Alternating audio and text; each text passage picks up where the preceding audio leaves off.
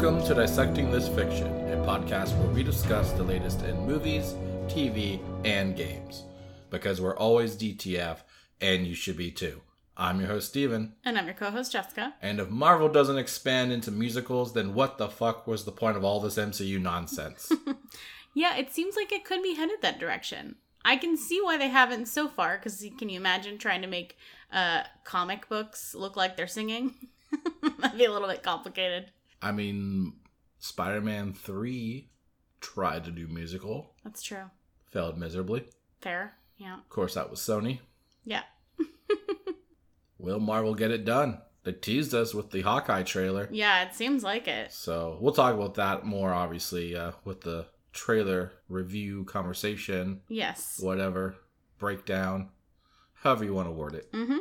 Do you think Marvel is trying to get the, what do they call it? The EGOT? What is it called? Well, you get one award from every category of the industries. Oh, yeah, the T for Tony. That could, I mean, it could be. I wouldn't be surprised. It's like the Infinity Gauntlet of awards. It's Emmy, Grammy, Oscar, and Tony, right? Yeah. Yeah. Yeah. It's like the Infinity Stones of... It might be. Maybe they're going to make some kind of awards gauntlet. Yeah. Just melt down the awards and just turn them into a gauntlet. They snap and all the other entertainment companies just disappear. You mean half of them? Oh, right. Well, it's Disney, so they might find Obviously, a different... Sony's first on the list. Yeah, they're on the way. Oh, no. What will happen to Spider-Man now? Who will take over? I guess we could handle it for you out of the goodness of our hearts. The irony, too, is they did try to do a Spider-Man musical, like, back in the day. Oh, I think it was around the time that that first set of movies was a thing. Mm-hmm. I don't think it lasted long. Probably not. I think the people were getting hurt trying to do the stunts as Spider-Man. Seems reasonable. Yeah, I think they ended that pretty quickly. I want to say within a year or two. Mm-hmm. I feel like I remember a news story about someone getting hurt doing that. Yeah, I think they shut down after that, and then they just probably never came back. Well, yeah, forget it. This is for movies. All right. Well, let's get into our episode. I do want to say, though, I have one thing I need to, not correct, but clarify. We did the Shang-Chi Anatomy of episode. Yes. I fucked up. I forgot to say the director and writers of the screenplay. Oh, okay. So I felt bad when I realized that after editing and it was all said and done. Mm-hmm. So I would like to just give credit right now for the people involved in that movie. Okay. So Shang-Chi was directed by Destin Daniel Cretton, and the screenplay was by Dave Callahan, also Destin Daniel Cretton, and Andrew Lanham. Okay. So I apologize. I'm sure you're all listening. Yeah, they're all deeply offended. Yeah. Or you're not, because you listened to that one and you're like, yeah, well, I'm not going to listen anymore. We lost them as listeners. Yeah. So please come back. Yeah. Somebody let them know. Also, if you haven't checked that out, but you've seen the movie, go check out our review. Mm-hmm. It's full spoilers. Good conversation. Had some interesting ideas and theories on where the MCU could go or is going. Yeah, if you want to listen to other ideas that you might not have had, or you just want to revel in more content that is related to Shang-Chi, go check it out. It's going to be really helpful for people who don't have other Marvel fans to be dissecting this shit with. So we dissected it for you. Hence why we have a podcast. Yeah. No one wants to talk about it with us. No. So we have to talk about it with each other. Yeah. Let me just say this. I'm probably going to be kicked out of Thanksgiving. Oh, yeah? Because I'm going to be talking about Eternals too much. Yeah. That might happen. I'm thankful for Marvel and giving us 4 movies this year. Yeah. One of which was recently The Eternals. Yeah. All right. Let's move on. Let's get into our episode. Yes. All right. We were not here last week, obviously. We were busy dissecting Shang-Chi, so... Yeah. He was screaming. We probably should have killed him first. Yeah. He's kind of a bitch without those 10 rings. Just gonna say it. All we did was wait till he was in the shower, grab those suckers. Yeah. Apparently they're not waterproof. Oh, okay. Yeah. Pretty big fucking flaw in that whole thing. Yeah, huge design flaw. So, moving on. Yeah.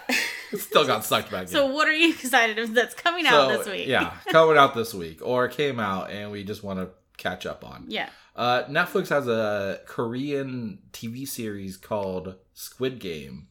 Okay. It feels like it's like a play on Battle Royale.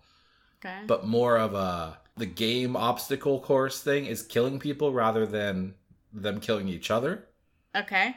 It's like that, Is it like Battleship? Was it Fall Guys? Is that what that game's called? Oh. The weird, like... The little toddling... balloon people that, you just, like, who survives till the end? Yeah, yeah. It feels like that. Okay. Had my interest. Comes out September 17th. I hope that as soon as you said the title, I went off on a tangent of the theme song in my head is to the tune of Head Games. So it's Squid Game. You know that song? I have no idea what you're talking about. Whatever, it's fine. I'll play it for you later. I'll let you know if it's in there. Sounds like it was made for it. Yeah. Also on September 17th, Superman and Lois on HBO Max. This is season 1. Oh, yeah. We watched, I think, the first couple episodes. Yeah. I liked it enough. I never really went back to it. Yeah, I forgot about it. But I have heard a lot of people say good things about this show. Okay. Despite the things that we kind of had criticisms about early in the first episode or two. But I think I might check it out some more. Since it's all there to binge. So that way if I enjoy it, I can get it knocked out pretty quickly. Yeah. And last, Frogger is coming to Peacock. I guess it's already there, so I don't know when it came out.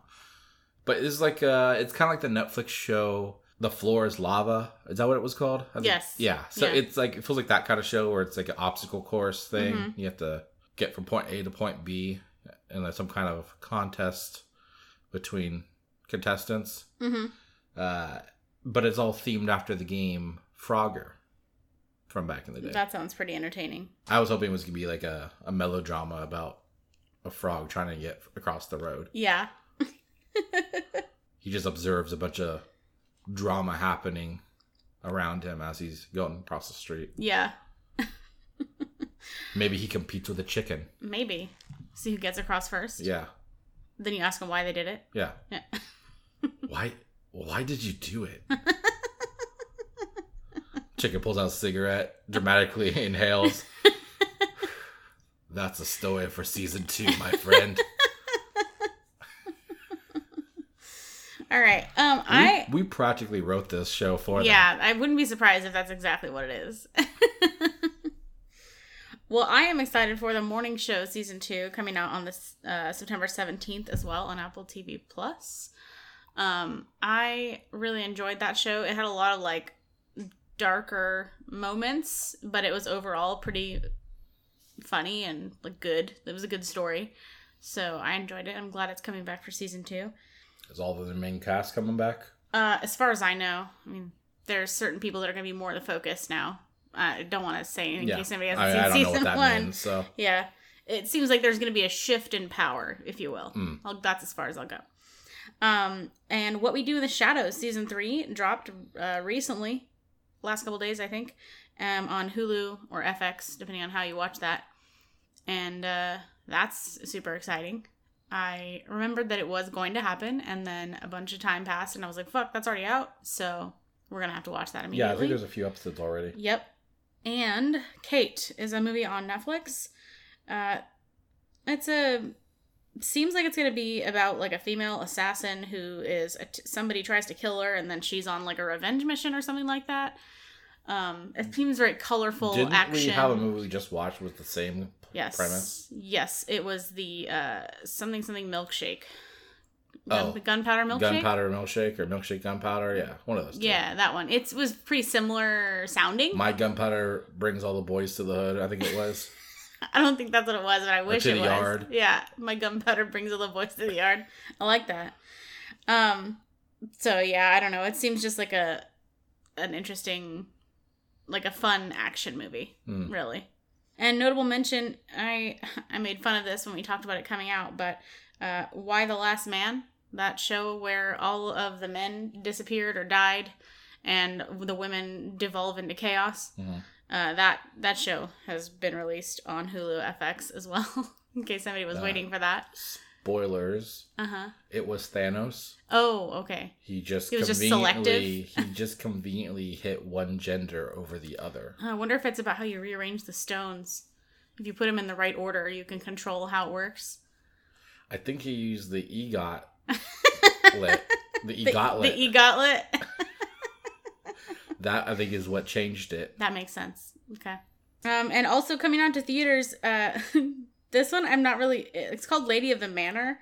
And it looks like basically a comedy-ish where a young woman is a tour guide in a historic estate and winds up befriending the resident ghost. Okay. It seems kind of entertaining. The cast looks like legit. Judy Greer plays the ghost. And Justin Long is in it. Luis Guzman. A couple of other people that are like usually in comedies. I don't know a whole lot about it, but it seems kind of entertaining. That comes out to theaters on the 17th as well. And Prisoners of the Ghostland. Have you seen the trailer for this? No, I've never heard of either of these movies. You want to take a wild guess for who's in it? Prisoners of the Ghostland. Is it a comedy? No. It's an action horror thriller. Okay. A notorious criminal must break an evil curse in order to rescue an abducted girl who has mysteriously disappeared. I got it. Who is it? Liam Neeson. No. Oh. Close. It is Nicolas Cage. Okay. Duh. Yeah. He's in everything. He's in everything right now. And like when I saw the cover of this, I was like, are you kidding me right now? Like, it's just, it looks ridiculous. So I'm sure it's going to be terrible, but I'm slightly interested. I'm going to take a wild guess. They gave this role to Liam Neeson. And he was like... Nay, they made this role for him. For Liam Neeson. Yeah. He showed up to set on the first day, justified Nicolas Cage there, and he said... He's like, no, I got this. You sit this one out. Yeah. So yeah, that is coming to theaters too, surprisingly. It probably is going to be on demand as well. I didn't go so far as to look into that, but it sounds like it will be an entertaining... Yeah, I haven't heard of these movies, so I'm interested to check I went through... out. There's a bunch of other things coming out that day, but those were the most intriguing to me, so I figured I'd bring them up. Anybody who likes Nicolas Cage and his most recent binge of like action horror thriller situations. That's a good way of describing it. Binge. He's like binging acting in all of these. He's a binge actor. He's a binge actor. As of 2021. Yes. He's like, how many projects can I do? He said, binge there, done that. Yeah.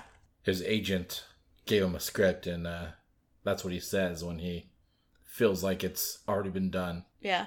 Binge there, done that. Okay, I hope he does. Followed by, I'll take it. I'm in. All right, we do have some bad news for people who like to hear bad news. What? Then that means it's good news. Well, the good news is that there's bad news. Oh, okay. Wouldn't that be good news for people who like bad news? Well, it's semantics. Okay. Leave it to the person to decide. Carry on. Furiosa, the Mad Max prequel, has been delayed to 2024. Damn. It was intended for a June 23rd, 2023 release. Now will release in May of 2024. May 24th, to be exact. Okay. Until they maybe change it again. Yeah. Give it a little time. That's pretty far away to, like, delay, though. Yeah. I guess it's just about the type of prep that kind of movie would take. Yeah. If it's anything like the last movie, I mean, it's a lot of labor, I would say, to put those scenes together with all the vehicles and stuff like that. True. Recording all that. Mm-hmm. So it just must be a schedule issue with getting it all done in time. Yeah. Universal has delayed a few movies. Jackass Forever. We've seen that plenty of times in theaters. That trailer won't stop playing. Yeah. It's going to be releasing February of 2022 now, so next year. Okay. Maybe they'll dial it back with the playing it in front of every single movie then? Probably not. Okay. Because they already have those trailers in their possession. They're like, we're not going to change A girl can dream. We're back in 2019, I guess. A Dog's Late Purpose? 2019, yeah. Same trailers every fucking time. We're like, well, we'll see that for a few years. Yeah. Or ever, in that sense. Yeah. A Dog's Purpose is to fuck off because we don't care about this movie. Yeah. I was like, wait, is that on here? Top Gun Maverick is going to be releasing May 27th, 2022 now. Okay. And, of course, Mission Impossible 7, which was that release date, is now going to be September 30th of 2022. So Universal is basically like, we are definitely doing theater. Yeah. And we are not confident that we're going to do well right now. Yeah, they're like, we give up on this. We'd rather delay 5 years than stream anything. Yeah. They were like, you know what? We're going to have our own snap. Yeah. We're erasing our movies from the release dates. Yeah, exactly. For a few years. Up to 5. Some positive news. Halloween Kills, which is the sequel to the Halloween sequel. Okay. It's inside of Taco Bell. Okay, good to know. Is going to debut in theaters and on Peacock the same day, October 15th, for Premium and Premium Plus subscribers of the service Peacock. So you will not pay anything extra if you are one of those tiers. Okay. What the fuck do you think the difference between Premium and Premium Plus is? You're not that premium if there's something better than you. I think it's ads. If it's we Peacock, tried it out when it first came out, right? And we had the premium, and we still had ads.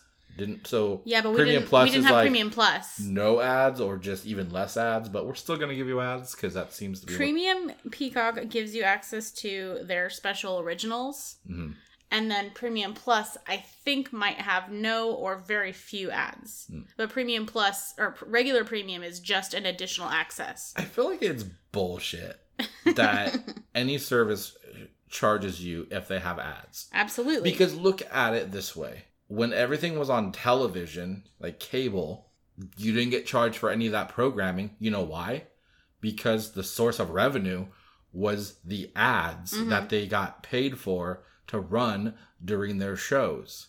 Yeah, exactly. So if you can survive how many decades like that, then you can survive with the streaming service. Exactly. You're just choosing to charge the consumer as well. Yeah, so that I confirm. There's absolutely no difference in the content. It's just whether you get ads or not.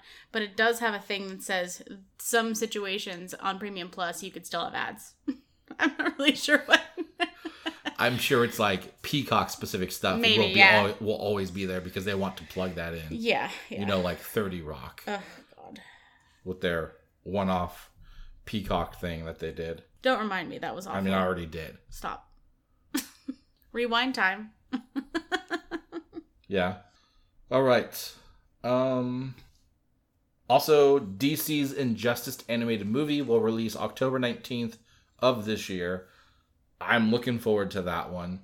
However, since they did me dirty with Death in a Family, I will not be purchasing any animated DC movies. And I'll just wait for HBO Max to get them. Probably a good call. At least for the time being. Mm-hmm. I'm still a little bitter. A little bitter about it. Yeah. That was shady as fuck. Wasted a lot of money on that. Yeah. By a lot, I mean the price of it. Yeah. Which I think was $20. Yeah. Just think how many chicken nuggets I could have gotten for $20. Just throwing that out there. How many chicken nuggets? Yeah. Okay. Probably like 40 or 50. You know that somebody listening is like, yeah, I get this now. I understand this. Yeah. I feel that pain. Yeah. And some really big news. Mm-hmm. I put in the like delays and announcements, but it's probably more just general news. Mm-hmm. But here we go. There are now 4 untitled Marvel films that have been announced for release through 2024. So we don't know what they are, but we know they are Marvel movies. Okay. That's exciting. So I guess Disney updated their release calendar. So we got a little bit of information there's 4 new movies on the calendar. One is the Little Mermaid live action movie that is set for May 26th. Okay, of 2024. So it's Disney movies, not Marvel specifically. Right, yes. Disney movies. So the Little Mermaid movie was May 26th, and then there's 2 new Marvel movies that we don't know the title of for July 26th and November 8th, 2024. So those are the ones that are specifically Marvel movies, and we don't know which ones they belong to. Okay. And then also the 4th one is the Bob's Burgers movie, is potentially May 27th, 2022. Okay. Which I don't think I realized was a Disney situation, so... Yeah, it's Fox, so... I guess that makes sense. It's bought in the purchase. Still not used to that. Bought in the acquisition. The Fox thing. Yeah. Apparently also, I guess now I'm looking here, there is also some Star Wars stuff. So they have through 2028, 2 untitled Star Wars films planned for 2025 and 2027. Okay. Rogue Squadron is still set for December 22nd, 2023. And that is the Patty Jenkins film, right? If I'm correct. Yeah. Which we have some news on her later on. Yeah, we do. I'm gonna talk about. Yeah. Okay, so I guess it's only 2 movies, but what do you want to see? What have they not announced? Fantastic Four, right? Or is that officially on the calendar? Well, I guess the question of when they say unannounced is it unannounced in the sense of they just haven't announced which movies will be in there, or is it unannounced as in it's going to be something that was never announced yet? My interpretation is it's something that's not officially on the calendar yet. But, I mean, I'm just saying, that's how I interpret it. I could be wrong. But okay. I understood it to be... Fantastic Four would fall in that right. category. So, like, they've talked about there being a movie, but they haven't put it on the release calendar. So that's my thought, is it could be that. Because it doesn't have a date yet. And this could be giving it a date. Even though it's not telling us which one is which. It could technically also be X-Men, maybe. True, or some form of that. Like, a specific character, maybe. Yep. Or one of them could very well be the Captain America 4 that we've already talked about is going to happen. But they haven't put a date on yet. Or it could be, I don't know, Young Avenger, like something that these Disney Plus series are. Well, if it's 2024, that's pretty close. Too soon for something like that. You're right. They'd have to set up a little bit more. Retract that statement. Like Phase 1 and 2, right? Before we got Phase 1 and then we got Avengers, right? Yeah. Okay, so that was a couple years at least. Yeah. So the only reason that would work is if they were somehow in secret already working on it. Mm-hmm. Which is possible, but yeah. But I feel like even then you have to like concrete these characters into like some kind of a storyline where to draw interest. They would work together to begin with, not just like individual shit and then all of a sudden they're together, right? That's true. Oh, is a Shang-Chi sequel already on the calendar? No. Because it could be one of those, since they've now learned how well it's done. Right? I mean, was there really a question that it was going to do well? No, but I think maybe I know people were saying... Some people thought that there was a concern. Simu Liu yeah. even seemed to say that there was a lot of people that thought they were going to fail. Yeah. Which I'm surprised by if that's the case, because it's a Marvel movie. Like, yeah. I imagine a high % of people who like the MCU movies are not picking and choosing which ones they see. They're seeing all of them. Yeah, I think people were maybe still a little bit concerned because it really was the first big Marvel movie semi-post-pandemic, but we're still kind of like in the pandemic. Mm-hmm. So I think people thought it could fail because of that.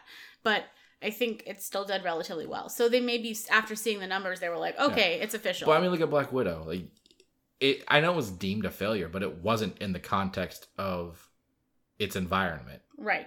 That's true. It did. You well add what it did. It wasn't even in China, right? First off, it wasn't in China. It did relatively well in the first few weeks that it was in theaters. Mm-hmm. Disney Plus gave it a second wind of profits. Yes. So did it meet what it should have in a non-pandemic world? Not at all. But that's like judging a fish by its ability to climb a tree. Yeah. Okay. That's not famous. It's right. That's a good way of putting it. It's a famous Albert Einstein quote. It was like, you can't judge someone's intelligence by whatever their IQ test or some shit, because they might be really good at one thing and not at something else. Gotcha. Yeah. Those are only good for the general sense. Yeah. Yeah, I mean, I guess every movie's going to have somebody saying that it's not going to do well. Yeah, but there's always going to be naysayers. Yeah, it'll be interesting to see what they announce. I mean, obviously, if it's within the next less than 3 years, it would have to be announced within another year. Yeah. Right? Just to generate the buzz. Well, I mean, and profits, right? They want to know that they have people that want to see it. True. They're also not going to waste the money on something. Right. Which is also a good reason that it points to a sequel of something. I mean, yeah, so far we're getting a batch of not sequels right now, right? Yeah, yeah. So we're probably going to see a wave of sequels in the next couple of years, at least to those. I can tell you what I don't want it to be. I don't give two shits about the Watcher in the Sky guy. I don't care about that. I have a feeling they're doing something with that, though. I don't like it. I have a feeling that's going to tie into the MCU later on for a bigger arc. Yeah, probably. Because they say What If is canon. Yeah. And they kind of, like, in that show, it feels like he's more a narrative than he needs to be. Yeah. Which tells me they have him there for a reason. Yeah, I know. I just don't want it to. Yeah. Also, a huge flaw with that whole idea, because we just watched the recent episode, and I noticed he really emphasizes comparing each episode that we watch, which is always deemed a different dimension or whatever universe branch or whatever. Storytelling. Yeah. He always compares it to what we know as the MCU. But technically, the MCU that we know in the movies is just one branch of all of these that he supposedly watches. Yeah. So why is it so fucking important to him? Yeah. That he compares these others to it? Yeah, it's a very good question. It seems like a flaw in the concept of the Seems Watcher's sketchy. Role. Yeah. Anyways, moving on. Yes. Moving on. Let's move on into that Patty Jenkins news, I guess, huh? She's working on the Rogue Squadrons movie for Disney. She apparently during a panel interview or something with LA Times referred to streaming movies as fake movies. Okay. Her quote was, "All of the films that streaming services are putting out, I'm sorry, they look like fake movies to me. I don't hear about them. I don't read about them. It's not working as a model for establishing legendary greatness."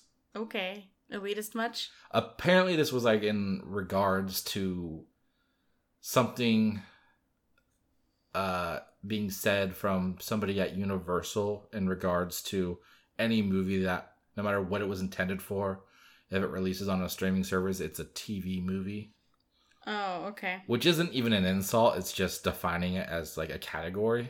Yeah. Probably for their, ability to get awards for whatever. Yeah. And it seemed like she may have just took defense to that. Okay. I'm going to assume it's because her movie was released on HBO Max, Wonder Woman 1984. And so by that logic, it's defined as a TV movie. Yeah. Which I'm sure in her mind, that is nowhere near a TV movie. Right. And above that. Yeah. So like you just said, yes. Sounds very elitist. Yeah.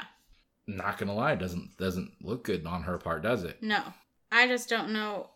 I mean, look at, bringing up 1984, right? She got paid like $1 million to like basically promote that for the streaming service. Yeah. Right? And now she's basically saying like those kind of like movies on streaming services aren't taken seriously.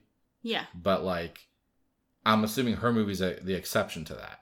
Yeah, I don't understand, like, just because she's not hearing about it doesn't mean that other people aren't aware of these movies. And... Well, there's always been different tiers of movies, right? Yeah. It doesn't mean a movie can't be good because it doesn't have the biggest budget. And that's like another thing.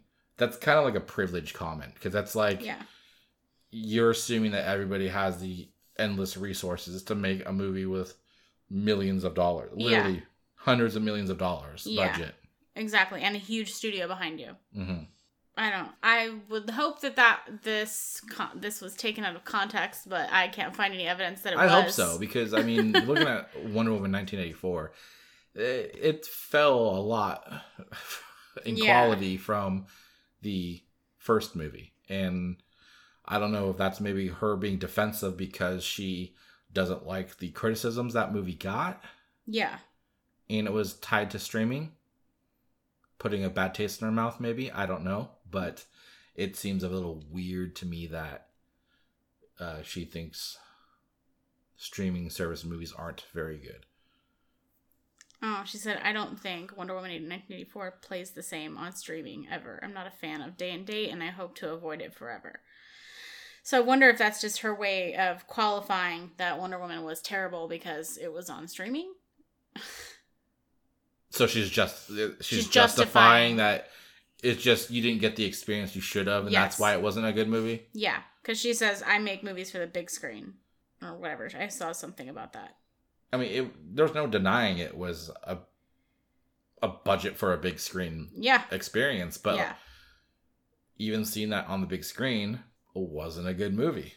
Yeah. It just wasn't a good movie. Yeah, it wasn't about... There was aspects that were good. Yeah. But the story sucked. They basically took everything about Diana that was so positive and great in the first one, and they just stripped it from her in the second one. Yeah. Defeating the whole point of her character. Yep.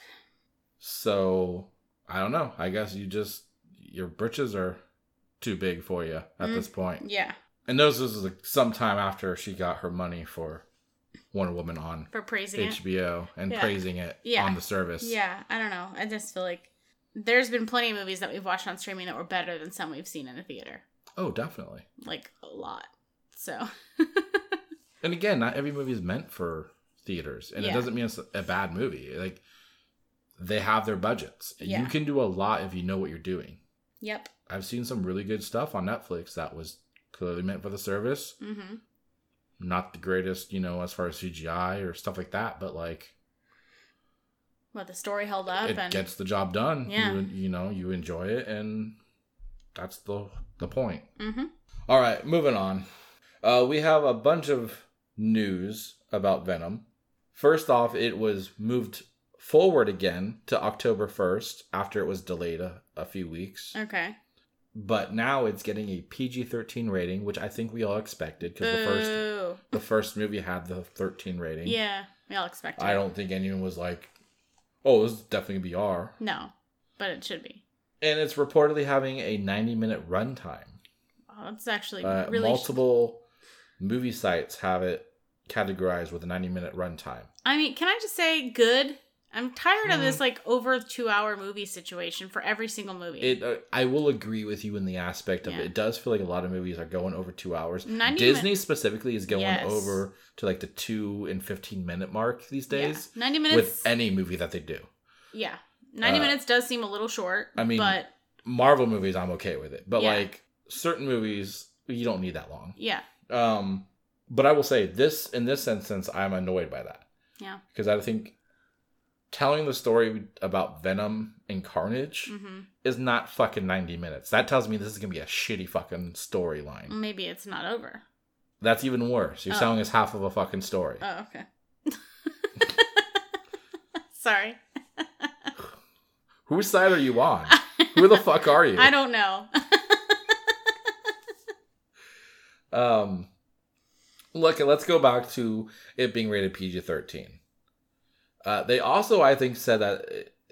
I think the director, Andy Serkis, said they're pushing the limits of the rating as PG-13 close to R. Yeah. If that's the fucking case, then why not just go R? Yeah. Let's be honest. Yeah. In quotation, parents are going to be bringing their children to this movie, even if it's R. Yes. That's correct. We've seen that with Deadpool. We've seen that with Suicide Squad. Yeah. At least for us specifically, we've seen plenty of parents bringing the kids that were nowhere near the age they should be seeing R-rated movies. Yeah, I'm more comfortable with an unaccompanied, 16 or 17-year-old going to see an R-rated movie than I am an accompanied 7-year-old. And there's no rule against that. Yeah, that's true. I would be much better or much happier with an older teenager seeing it because I feel like they can at least process the information and not be fucking annoying, or they could not be fucking annoying. I'm not saying they won't be. Yeah. So I'm really curious if, given the 90-minute runtime, it kind of like you just said, I think this is probably setting up in what I expect to be Spider-Man making his debut into the Sony world. The Venomverse? Well, it's the Spider-Man... The Sony's Spider-Man universe. Yeah, yeah. Because Terrible. people needed to know who owned it. Yeah. In order to understand what they're watching. Yes. It's a requirement. Yeah. It's crazy. And I love how they keep bouncing around their release date back and forward. It's like they're playing Pong with themselves. I think I made the joke that they were going to do that, and then they did. So I'm like, wait, I guess joking. It's not a joke. I guess not. Yeah, I posted on our Twitter an animation of the Price is Right, like giant wheel. Oh, the big wheel? Spinning for Sony picking the release date for the movie every week. Yeah, definitely. All right. Well, I hope it's good. I really do. Venom is one of my favorite characters. I don't know that everybody says that, but I mean it. Yeah. And I know everybody says that. Yeah. But trust me. All right, moving on. Scarlett Johansson reportedly asked for $100 million for Black Widow on Disney+. Like her cut? Her cut of the profits before it was released, and apparently what happened was Disney just never responded to it. They're like, according to the report, that she asked for this and was just never acknowledged, I guess. That's crazy. Surprisingly, a lot of people are on the Disney side with this, that she doesn't deserve $100 million. And again, it's not really about the number itself. It's what's the contract say? Yeah. And granted, there's nothing in the contract potentially about streaming the movie. Yeah. But there's also nothing in the contract about it being on streaming. Yeah. Let alone her getting money for it. Yeah. So true. Her putting out this offer is obviously negotiations. Mm-hmm. You have to assume that she's expecting to go down from there. Yeah. But either way, let's say she's not. Let's say she's very firm, and that's like, she's like, this is literally the number that I should be getting. Yeah. I think they said that the number was based off the expected success of the movie was going to be over $1 billion. Mm. And, I mean, let's be honest, it probably was. Look at the last movies that came out for Marvel. You had Infinity War, Endgame, Captain Marvel I think Captain Marvel was before. I think it was like Infinity War, Captain Marvel, Endgame, Spider-Man, Far From Home. Mm-hmm. All of those movies, if I'm correct, hit over $1 billion. Yeah, that sounds right. You could argue that people don't think of her as big of a character as these other ones. Mm-hmm.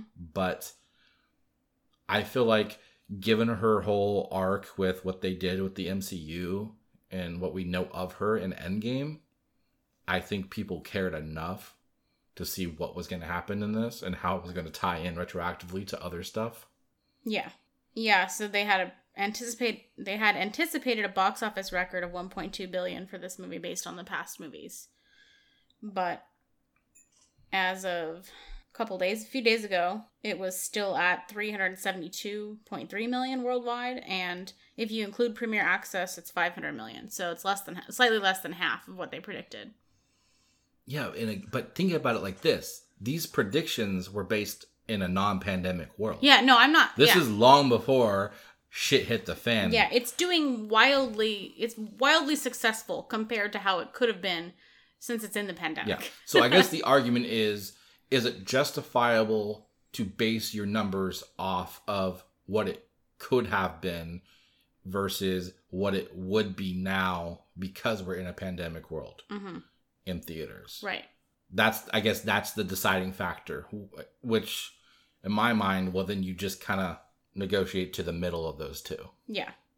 I don't know. I'm totally team Scarlett, and I know that people think that's crazy, but it just, a contract's a contract. She's been around for a fucking decade. Yeah, it's easy for people to think, oh, she's extremely rich. What does she need with another $100 million? But if you think about it the opposite way, Disney is a huge fucking multinational corporation. They have infinite money. Yeah. So there's no reason they shouldn't give her due. Yeah. Yeah, so I guess just to summarize, in case anybody's not aware, she had originally asked for $100 million based on the projected income of $1.2 billion. Then when they didn't respond and or basically said no, whatever happened, that's when the lawsuit began. And now the lawsuit, she's seeking $50 million in damages. I'm using air quotes here, which basically, if you think about it... Is that on top of the $100 million? No. That's what the lawsuit is seeking. But so if you think about the fact that they're, including Premier Access, they're at $500 million, which is about a little less than half of the projected earnings. If she's asking for half of what she was originally trying to negotiate, that seems completely fair. But I don't know the whole details, but that's just what I see based on the numbers. Yeah. Well, I mean, as people like to say these days, it is what it is. Yeah. I just think it sucks for everybody because it's like, is this just sour milk for the character in the MCU? Mm-hmm. If they ever wanted to bring the character back in any kind of storyline, like they probably won't now, right? Yeah, because of it's tainted. All right. And not just in potential storytelling, but also just people coming back into the Marvel family for making movies. Yeah. Reports are the Russo brothers were in negotiations to come back to do a new Marvel movie. Mm-hmm. But the Black Widow controversy over the pay for Scarlett Johansson in that movie has apparently put them at an impasse with Disney to return. Interesting. So they are reportedly questioning how it would be released and how they would be paid in context to changes to release. Yeah. Which I guess is now putting them in a stalemate of sorts to actually come back. Okay. Whether this is true, I don't know. But yeah, that's just the word on the street. Yeah, that's the street word. I would imagine if they were coming back, it would be for Secret Wars. Mm-hmm. Given what they've done, Winter Soldier, Civil War, Infinity movies, like it just... Everything tells me it would be like something big, collaborative, like a big event. Secret Wars. Yeah. That would make sense. Some smaller stuff. Owen Wilson is apparently joining Haunted Mansion, a movie based off the ride for Disney. Cool. Yeah. It seems like they're like, okay, every ride we have, we're making a movie now. Wait. Should I say, wow? Wow. Wow. I always mistook this for the one that Scarlett Johansson was announced to be producing and maybe star in. But that was the Tower of Terror. Tower of Terror. Okay. And I was like, oh, weird they don't have her mentioned in the cast or anything. You said that and I was like, yeah, isn't that movie? Okay. So I had to look it up and I was like, oh, it's a different ride turning into a movie. Mm-hmm. So that will also be interesting. Some new Aquaman suit pics have been shown of Jason Momoa in the suit for the next movie. Mm-hmm. We have a classic look, which I'm going to be honest, it looks the same as the last movie. The only difference I can see is like the weird fin situations on the legs. Okay. Like on the boots. There's like an extra knob. Yeah. Fin looking thing. A water knob. Yeah. What's that for? Knobbing. And then also a stealth suit, which literally looks the same but black. Yeah. It's for stealth. Yeah. Yeah. Where'd he go? Nobody knows. Yeah, I mean, it looked cool, but it wasn't anything mind-blowing. I mean, isn't it stealth no matter what if you're deep enough in the water? Yeah, because there's no light. So... If there's no light getting down there, then they can't see you even if your suit's gold. Yeah. So... Just saying. Yeah. If you're at the level of the top of the water, your black suit's still going to be visible. Yeah, well, he's not always in the fucking Marianas Trench or whatever. He's just... I guess if you have the dark colored suit, then maybe you're more stealth closer to the surface where there is light. I don't know, whatever. I don't know. I'm looking forward to this movie, but I'm also not. Yeah, because same. of She Who Shall Not Be Named. Yeah. Is supposedly still in it. Voldemort? Yeah, I think that was her name. I like how you just changed an M to H and somehow that worked. All right, last in our TV and movie news. Apparently there is a new Pokemon movie coming out, landing on Netflix October 8th. The only reason I put this in here, obviously we don't really follow the Pokemon stuff, is because I thought it was fucking crazy that there were 23 of these movies. The fuck? As of this one. Okay, so I was just going to ask if this was related to the Ryan Reynolds one, but clearly it's not. No. Okay. No, it's just an animated one. Okay, got it. Based off the show. That's a lot of movies that I didn't know existed. So it's called Secrets of the Jungle. Mm-hmm. I'm going to assume there's like a jungle with some kind of a secret that they find. Weird. Wonder what makes you think that. Netflix has come to me to write the description for the movie. I'm not sure if I'm going to do it yet. I mean, they should. That's as far as I've gotten with it. Yeah. Anyways, if you or your children like Pokemon, something to look forward to early October. Yeah. They're doing a lot of Pokemon stuff, right? They've had other stuff that's come to the service, mm-hmm. and they've got the live action show that they're going to do at some point. That's a Netflix thing. Yeah. So they're doubling down on it. They're trying to catch them all. Yeah. It's valid they are. Yeah. All right, let's get into our trailer talk. We do have a couple trailers this week that are relatively big properties. The first off, we have Matrix 4. Yeah. Resurrections. Okay. Multiple we need an R word in our new movie. Yeah. I'm going to be honest. I actually am pretty excited for this because I thought it looked really cool. And it also made me think I want to go back and watch the original ones again. Because I'm the original one. Okay, so that's where I'm going at with it, because I know I've seen the first one. I haven't seen 2 or 3. So it makes me wonder if they're I envy you. Because this looks like it's going to be a lot of fun. I'm willing to do a lot of things for you. But you won't watch Matrix 2 and 3? I'll tell you what. I'll watch the third one up until the last 45 minutes. Okay. Which then is Colonel Sanders in a white room explaining the dictionary. Okay. I have a lot to look forward to, I guess. I wasn't expecting to give a shit about this trailer, because I was like, yeah, okay, another Matrix movie, fine. But then I watched it and I was like, okay, this actually looks like it might be kind of fun. Okay. I am in the opposite end of this pool. Okay. It's been peed in a lot. By you. Yeah. And no regrets. No regrets. No regrets. I didn't really care much about this movie to begin with. I heard that, they were doing it, and I was like, oh, okay. Bit late, but here we are. And then we got this trailer, and I was like, okay, maybe I will be impressed. But to be honest, I know that I'm not like this huge Matrix fan. Mm-hmm. I watched the 3 movies. I liked the first one. I semi-liked the second, and I hated the third. Okay.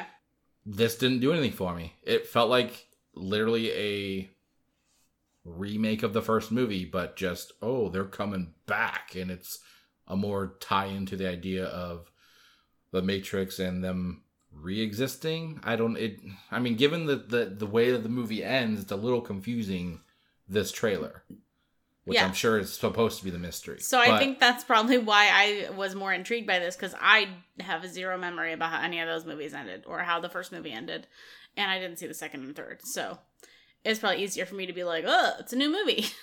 Okay.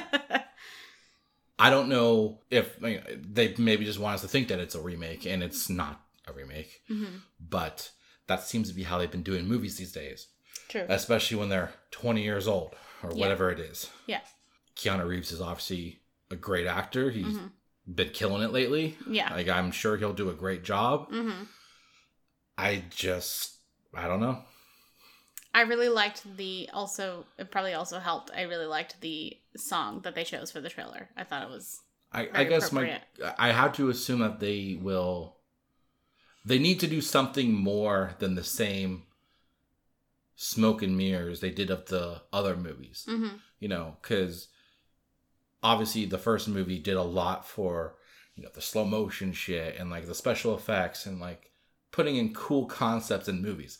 But now we see that everywhere. Yeah. So they have to up their game Yeah. if they want this one to do the same thing that it did whenever that fucking first movie released. That's true.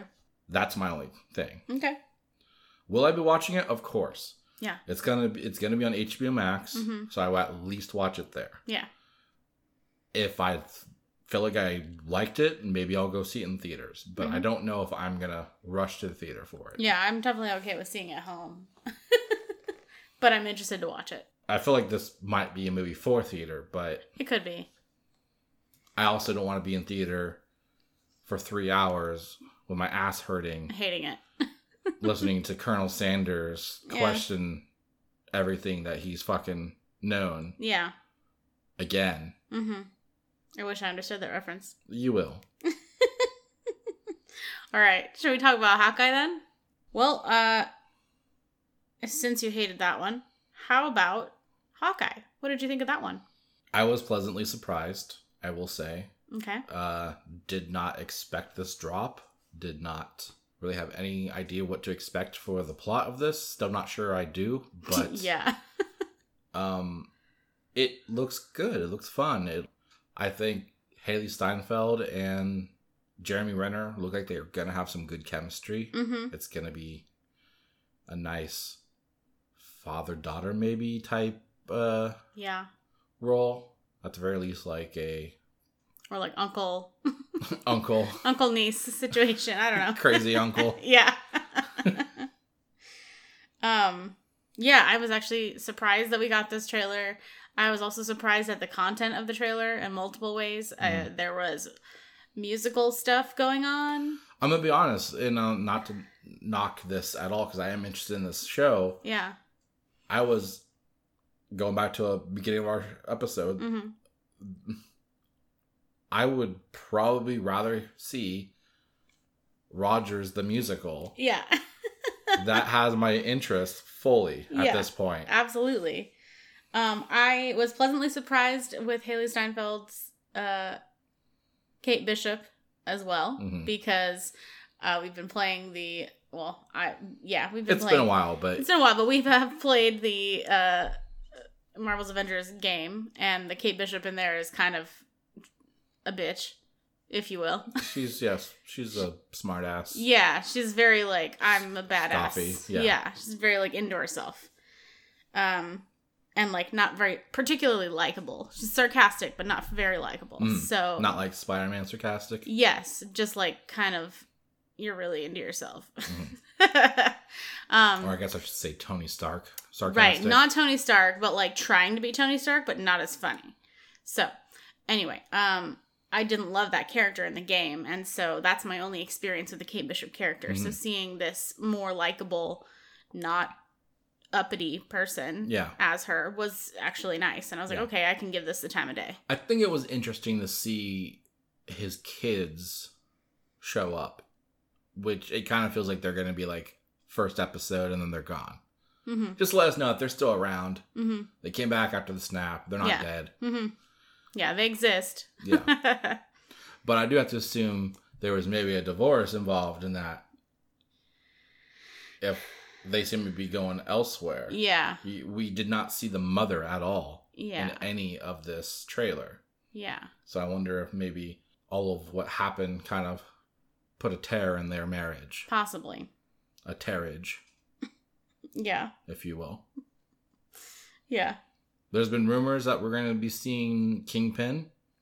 Okay. The very Kingpin from Daredevil. Okay. What's his name? Vince D'Onofrio. Okay. There we go. Yeah. You're welcome. So we'll see if that happens. That's rumored. It looks like obviously we're going to go into like his history while he was playing Ronin and killing people left and right. Being a badass. During the Snap years. Yeah.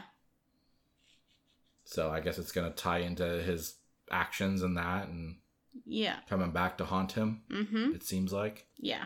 How did you feel? I liked it. Like I said, I was pleasantly surprised. I wasn't expecting it. I wasn't expecting... I mean, for a character we laugh about, that's like no one takes seriously, right? Yeah. I don't know why, but I feel like I'm just more intrigued to learn about the Kate Bishop character's origin and like how she comes to be. I mean, it seems like she already is. It feels like she's just a fan, right? Yeah. It feels like she's just like a fangirl. Yeah. So she just like does she just naturally practice being an archer and she just happens to be good at it? Like, that's what I want to know. Like, I'm curious. Or if he's her role model and she's dedicated herself to be as good as him. Yeah. You know, they make the joke, she's saying how people say she's like the best archer in the world. And he's like, who says that? You? Yeah. So, yeah, no, I enjoyed it. I'm definitely intrigued for the musical stuff. I know that seems like it's just like a subsection of it. That's probably just a scene. I know, but they're at that and then they have to leave for whatever reason. I know, but I'm excited to see what that is because I think it'll be fun. Mm-hmm. And the idea of having that in real life would be hilarious. So I think it would be a great idea. Yeah. They could easily make millions if they did that. Yeah.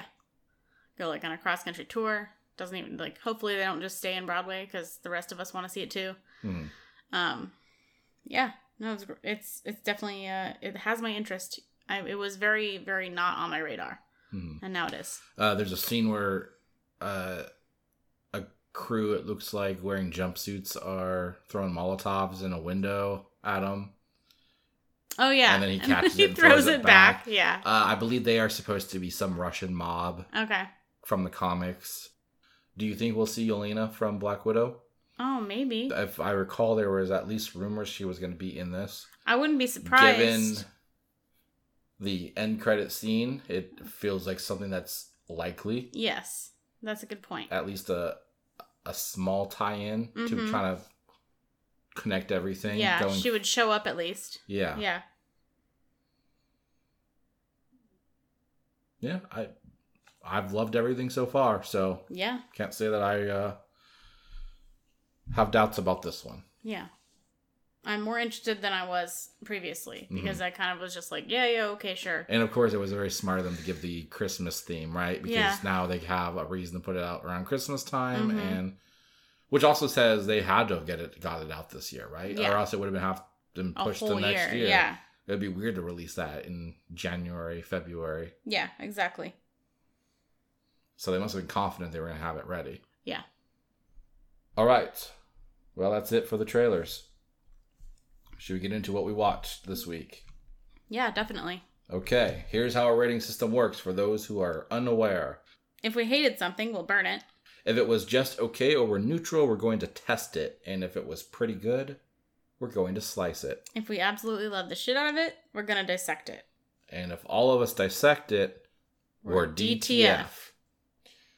All right, first up on the list is Only Murders in the Building. This is a Hulu original, I believe. I think that's right, yes. Came out August 31st of this year. Follows 3 strangers who live in the same building and share an obsession with a true crime podcast.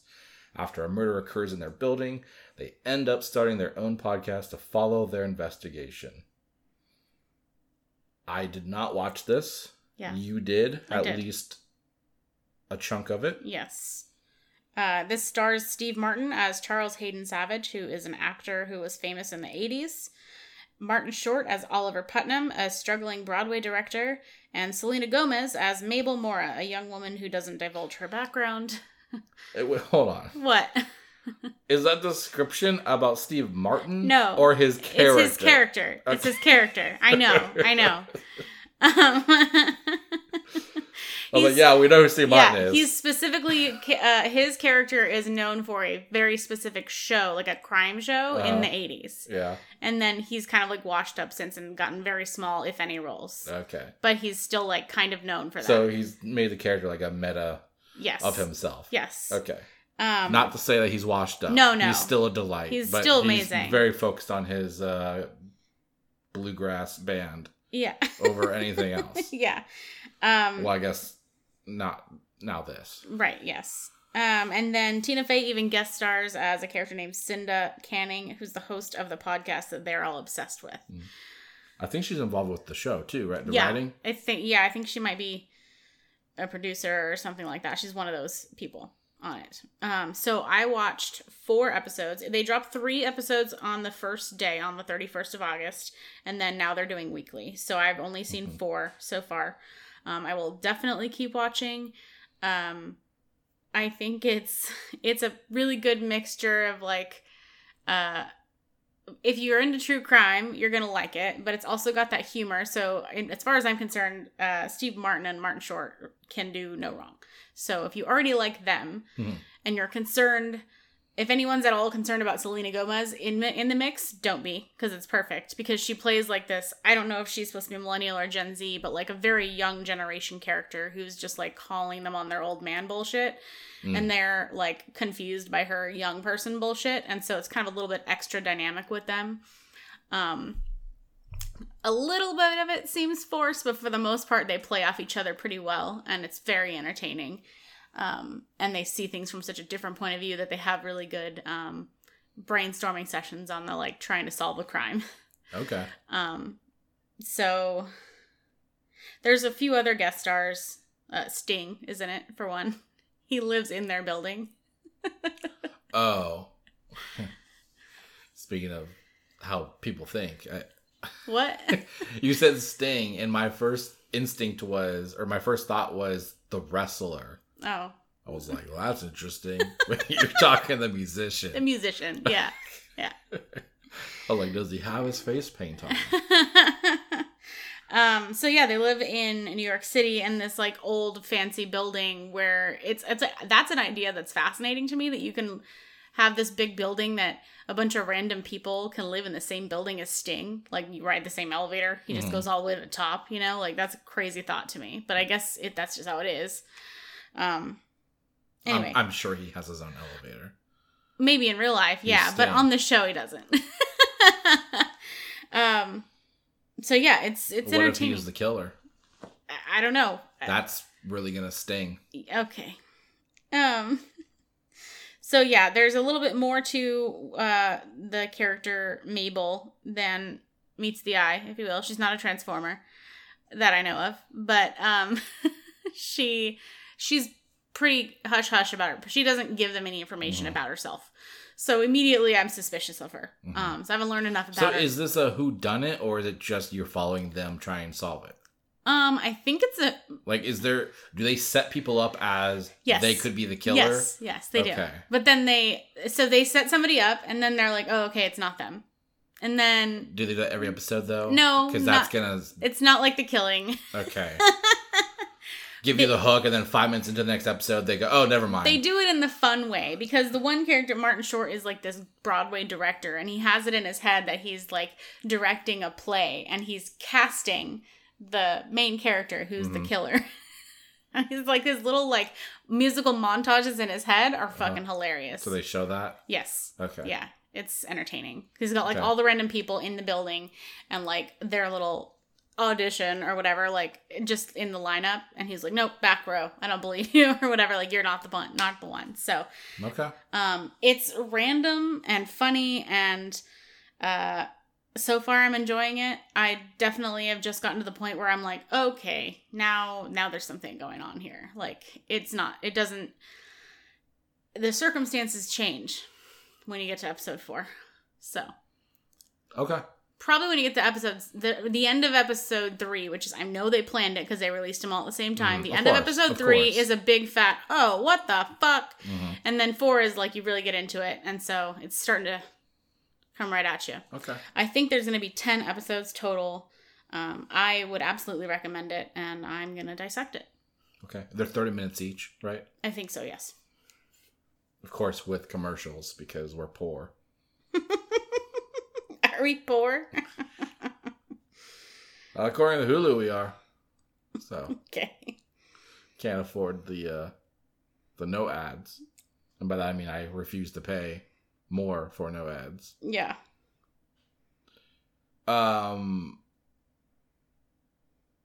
I definitely want to check the show out. I just never got around to it, but it looks interesting. I mean, I'm a fan of Steve Martin and Martin Short, so... there's a lot of people that I see listed as producers, executive producers, writers, and all of that, editors. But Tina Fey is not one of them, so I may have been mistaken. For some reason, I thought she was involved in the show. Yeah, obviously the stars are all executive producers. Yeah, as well as the thing these Dan days. Fogelman, Jess Rosenthal, Jamie Babbitt. Yeah. So it seems like it's just a contract thing these days. You just go, I'll act in this, but I want to say that I'm a producer. Yeah, exactly. And then they just don't do anything. Yeah. It's ridiculous. Yeah. All right. Anything else you want to say? No, and that's all I've got for that one. Okay. Only good things to say about Murders in the Building. Yes. All right, moving on. We have Chaos Walking, which is a movie that came out, I want to say, earlier this year. Yes. That was my birthday. Okay. It came out March 5th of this year, and it's at least in the US, and now it's available on Hulu as of fairly recently. So we finally got to watch it. It's a dystopian action film based on the science fiction trilogy Chaos Walking by Patrick Ness, and it takes place in a future world, 2257 AD to be exact, on a new planet called New World, pretty creative, where all the women are gone and men's thoughts are broadcast for everyone to hear. It's directed by Doug Liman, and the screenplay was by Patrick Ness, who wrote the books, as well as Christopher Ford. And it adapts the first book in the trilogy called The Knife of Never Letting Go. Okay, so this is it's a trilogy. Yeah. That explains a lot. Yes, it does. For me, specifically. Yeah. It stars Tom Holland as Todd Hewitt, a young man living on New World. Daisy Ridley as Viola, a girl who lands on New World as part of a scouting mission.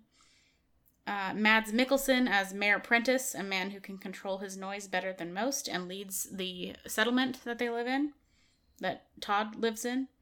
And Nick Jonas is Davy Prentice Jr., who plays Mads Mikkelsen's son. There's a lot of other people in it, but I don't want to give away how some things go down, so I'm not going to list everybody, but definitely I think it's worth a watch. It's very young adult novel, whatever kind of situation. Essentially, you get Todd Hewitt helping Viola to accomplish what she needs, like to contact her ship, right? Mm-hmm. There's a lot of other things going on at the same time, but they have this, their thoughts, men's thoughts are broadcast around their head as noise. That's what they call it. And it's like this colorful, and somehow they can project it into shapes. So they're like kind of like moving pictures as well. Yeah. Or you can shape it into an animal certain or whatever. People, I think, were able to do that, right? Yes. It felt like there was like this hierarchy of being capable of controlling it better. Yeah. Or just doing more varieties of Most people, it was kind of like this colorful static swirling around their head. And then some people seem to be able to control it. And the crazy thing is, too, it seemed like whenever they dreamed, whenever they were sleeping, it was kind of like you could see what they were dreaming, which is super invasive, and I hate it. And then it was loud, too, so I don't know how anybody would sleep in the same room as each other. Yeah. I feel like this was terrible writing. I'm going to be honest. Yeah, the story was really weird. I don't know, seeing that it's like intended as a trilogy, at least in the books, it just makes me wonder if they tried really hard to leave a lot of mystery for the future, but I feel like it did not do justice for the movie, and the questions I had, I don't know if I cared enough to get answers to by the end. Yeah. Is the sad thing. Yeah. The whole idea of men's thoughts are broadcast and, everybody hears it, like, that sounds interesting, but, like, the way that they did it, and I don't know how they could do it any better, but I thought it was kind of dumb. Yeah. Actually, like, visually, like, seeing it, I thought was really weird. Yes. I don't know if that was for the viewer. Mm-hmm. Like, I don't know if she sees that or if it's just, like, we see that so that we can know. I think she sees that. I think everyone sees it. I guess that would make more sense because of, like, the whole picture thing where, like, he had the Cobra or whatever when he was, like, mad about There's something. Situations in which other characters besides Viola see it. So I think everyone sees it. Okay. Yeah. I don't know. I think I would have been more content if it was just like you heard it. Yeah. Not so much saw it. Yeah. I would have been more intrigued in the story if something hadn't happened. I don't want to spoil it, but there's a part and a place that exists that gives you information that you're like, oh, that's all? I don't know. I felt like I wanted it to be more... It's very underwhelming. Every time that they reveal something, you're just like, oh, okay. Yeah. I kind of expected that. Like, okay, sure. You just validated my suspicion. Yeah. Or it just wasn't interesting when they revealed it. Yeah. I don't know.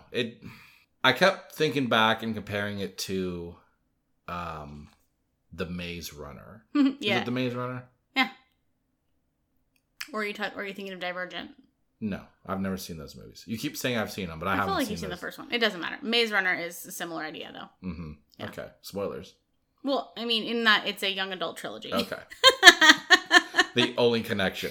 There's more than that, but it's fine. I don't know. I kept going back to that and just thinking, like, man, they really just didn't do that well with this movie. Like, I don't know. This was intended for theaters. They had a great cast. Mm-hmm. Every time I saw Mads Mikkelsen on screen, all I could think of is, like, why did he sign up for this movie? Yeah. Like, he must have thought this was going to be way better than it is. Yeah. It just seems, and this doesn't sound terrible, it just seems like it's beneath him. Yeah. I mean, all of them, to be honest. Yeah. Like, they all have been in these big blockbuster movies. Mm-hmm. I don't know when they filmed this, but I know... I think it must have been a while ago. I know it was obviously before the pandemic, mm-hmm.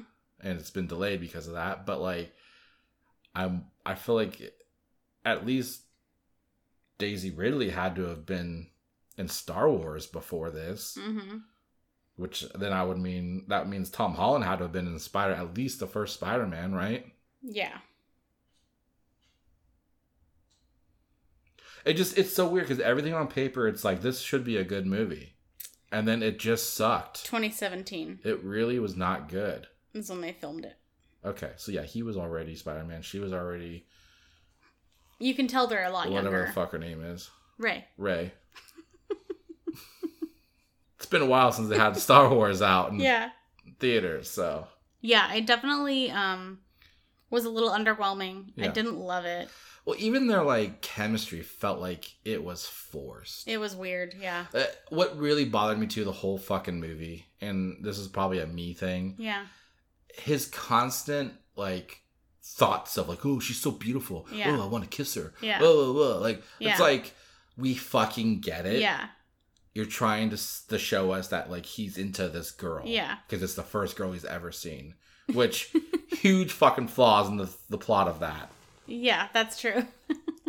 I think the idea was to show how unpredictable the thoughts of, or uncontrollable the thoughts of young men are. I don't know. I get that, but, like, every other scene, come on. At some point, it's old. We get it. Yeah.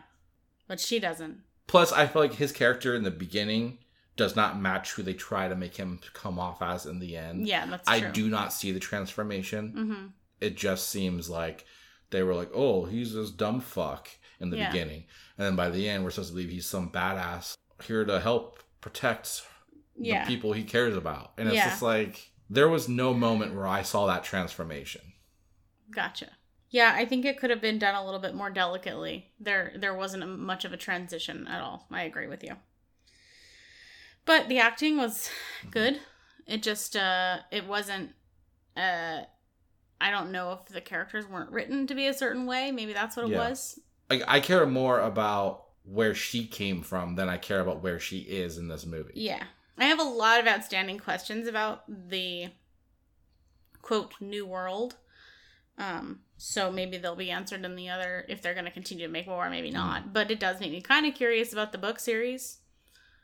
Not curious enough to go buy it, but I might see if it's available in a library situation. Yeah, I'm just not interested.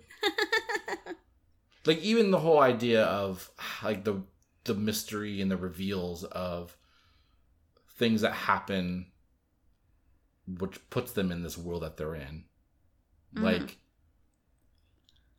it doesn't even make sense. Like, there would have been other things that would have happened before that happened. Yeah. There's a lot of, like, forced narratives just to, like, make it seem like they're in this really weird situation. Yeah, so part of me wonders, like many or movie adaptations of books, if there's a better explanation for some of these things in the book that they just gloss over. Yeah, and that's probably... That's what makes me curious about the books. That's probably what it is. Yeah. So, I don't know. It's a test it from me. It's a burn it for me. Ooh. But that said, if there were to be a sequel and you wanted to watch it, I would give it a try. Okay, thanks. But as it stands, this movie sucks. Okay. Yeah, I was disappointed in it for sure. I thought it was going to be better. The title doesn't even have any relevance, in my opinion, to the entire concept of the movie. There may be a reason why it's called that, but I feel like it... There was a quote on the screen in the very beginning that you might have missed. Okay, well. Yeah. It was something including talking about chaos walking. Okay. Yeah. Still doesn't feel like it justifies the title of the movie for what's happened in this movie. Okay. Throw out a better title for you right now. Yeah. Chaos Talking. Yeah. Maybe that's the second one. All right. Last movie in our reviews this week, Cruella. We watched the live-action origin story prequel to Cruella de Vil, the Disney movie. It is now on Disney Plus for free. Mm-hmm. It was originally in theaters May 28th, 2021, and it was also available to purchase on Disney Plus at the time. Yeah. But now you don't have to pay any extra, so we were interested. Mm-hmm. It's a reboot and origin story, I guess, for Cruella de Vil of 101 Dalmatians fame. It introduces a character named Estella Miller as a young genius and aspiring fashion designer who grows up as a grifter with Jasper and Horace. She lives with her friends, and then she ends up as Cruella, which is not really a spoiler because it's super obvious from the very beginning. I was gonna say they gotta change that title because that just spoiled everything. Yeah. Emma Stone plays Estella and Cruella de Vil. Emma Thompson is Baroness von Hellman, who is like the matriarch of a fashion house, like a fancy aristocrat lady. And she's a fashion designer. Yeah, it's just she's a what did I say? She's a matriarch of the fashion house. So yeah, she's a fashion designer. I said it wrong. Okay. Yeah. And Joel Fry plays Jasper, and Paul Walter Hauser plays Horace. Mark Strong is also in this as John, who is the Baroness's valet. So yeah, it's interesting because you get like little child Estella growing up and the struggles that she has and things that happen to her that cause her to end up where she does. This is another example of a Disney movie that was over 2 hours. I think it was 2 hours, 15-ish. Yeah. That didn't need to be this long. Yes. I feel like they spent way too much time as her as a child to get to the point of her getting her motives for what she does and why she does it. It's like we could have shortened that a lot quicker than we they spent a lot of time trying to prove to us that she was a childhood genius and a victim of her environment. Yes. It felt like they wanted to make sure we understood she was a good person in the beginning. Yeah. I guess to justify why they're making this movie. Yes. To answer all of us who were like, wait, why are we doing this? And that, at least for me, I don't know. It felt like this is a very weird character to give a movie to. Yeah. Given the context of the animated and the live action and all this stuff. Why would we want to see this character? They definitely changed some things about her story. And I'm going to leave it at that. And it kind of... Here's the thing. It was too long. Yeah. But I actually did have a good time with this one. Yeah. I did not think I would enjoy this as much as I did. I got into it once they got the ball rolling with her as an adult. Parts they could have shortened it as well in that aspect. But I thought it was very creative and clever what they did with this character.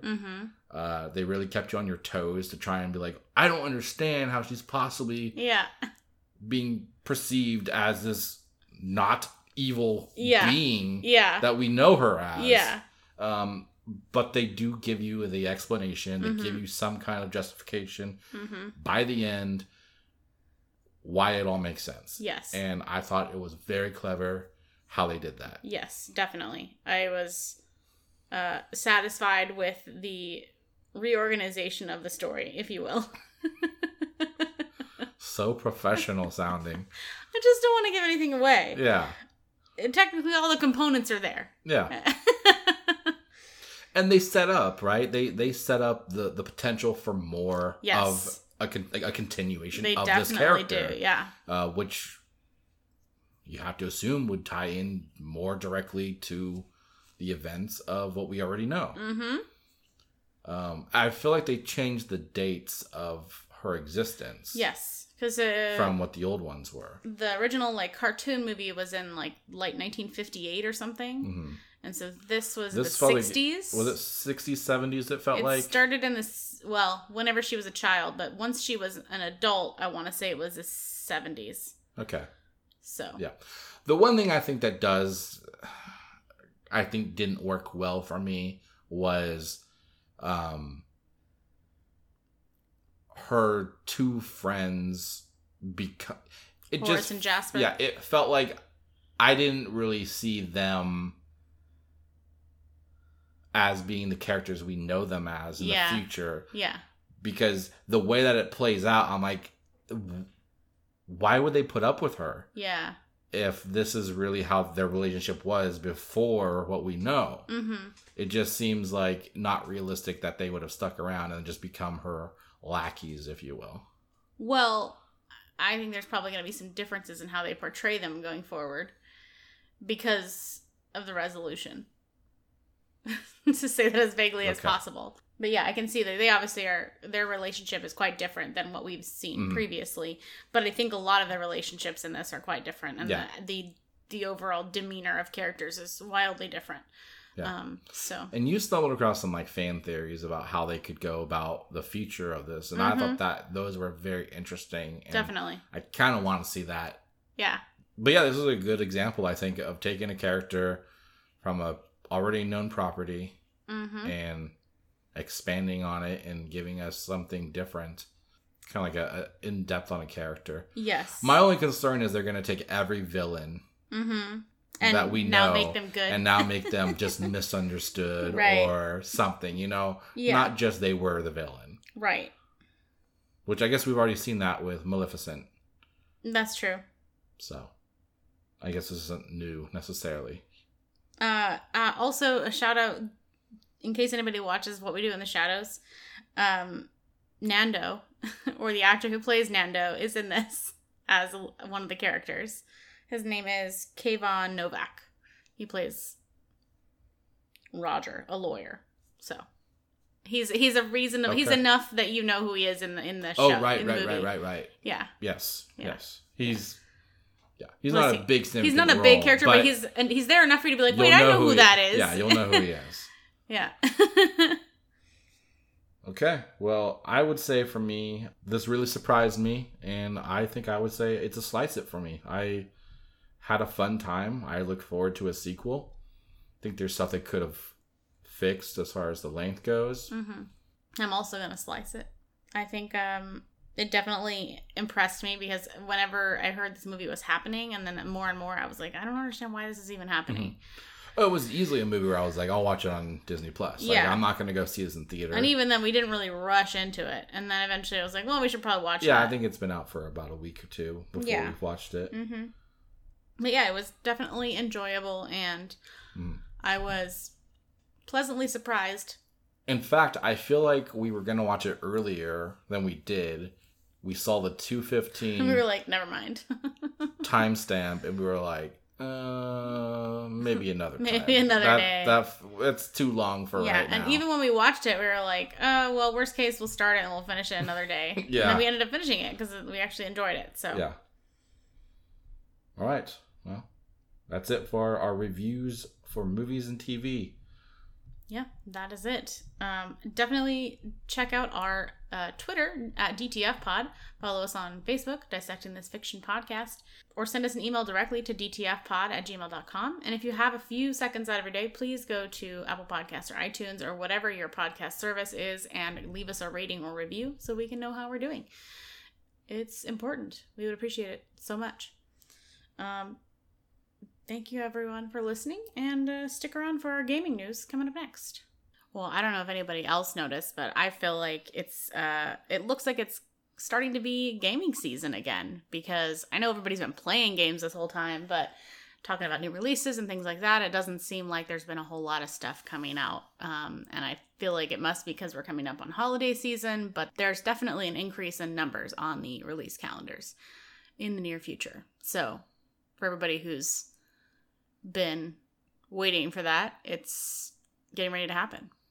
Yeah, I would say Nintendo has probably been the only first party who's really been putting stuff out. Yeah. Not to say it's the greatest games ever, right. but Xbox and PlayStation have definitely kind of depended on upgrades for current games. Yeah, it seems like there's a lot of like remasters or next gen upgrades that have been happening, and not so many actual new games. Yeah. Which the same can be said for, there's been a lot of new, I'm going to use air quotes here, new Switch games that are just like games that haven't been available on Switch yet, and they've finally been making them available. So the catalog on Switch is getting much larger. Mm-hmm. But I think... they do have a lot of shovelware, though, which I think is one of the bigger problems with Nintendo is... What's shovelware? Like... Trash? Smaller games that are just kind of... Oh, okay. Yeah, I mean, yeah, I guess. Okay. Okay. Yeah, that's true. They do have a lot of little, like phone games that aren't on the phone. Yeah, that's what I was saying. It's like kind of like a mobile game, but for some reason it's on a console. Yeah. Okay. Which we'll have to talk about. Yeah. Yeah, we will. But PlayStation has come out with a couple games. Yeah. Yeah. Ratchet & Clank came out, but it was a really short game. Mm. As good as it was, I feel like it doesn't have enough replay value. Mm-hmm. It's a hit it and quit it. Yeah. All right. Well, let's get into some of our new releases that we do have coming out. Yes. Not really anything for Xbox this week, but because PlayStation didn't release their PlayStation Plus stuff last week or 2 weeks ago. Yeah, in time for our episode. Yeah. We now have that this episode. So, PlayStation Plus is going to bring people Hitman 2 for PS4. Mm-hmm. Of course, it'll work on your PS5 if you have one. Yeah. Predator Hunting Grounds, also PS4. Mm-hmm. Will work on your PS5. Yeah. That's a game I think would be enjoyable since it's free. Yeah. But... Didn't you pay for it originally? I paid for it, and it was very disappointing. Yeah. But it's been a while, so for all I know, they've updated and improved the game. Is that the one that has the Predator? Yeah. Okay. The whole game is literally based around microtransactions. That's the problem with the game. Yeah. It's you can grind to get the stuff through loot boxes, but it's designed to take so fucking long that you're like, fuck it. You're gonna just pay. Just take my money? Yeah. Yeah. Okay. That's and it's for like the most obscure things, like a color of the claw on your wrist. Like it's just like, it's not like a whole skin for the character. It's like parts to so you have the to Predator. Do an endless amount of grinding if you actually did it without putting money in. Yeah. Bummer. Okay. And then last they have Overcooked All You Can Eat. This is apparently PS5 only. So I guess what it is a remaster of the first and second game with the DLC content. Nice. Okay. I've never even touched that game. I don't even know what it is. It's like a little like mini game kind of thing where you have to like prepare cook food and stuff. Yeah, I've seen it. It's kind of like top down. There's like a kitchen situation. Yeah, I've seen it. I've just never played it. I think it's like competitive, and I don't know. People seem to enjoy the game. It reminded. I'll play it. I'll try it out. Yeah, of course. I'll try and talk now about that it's it. free.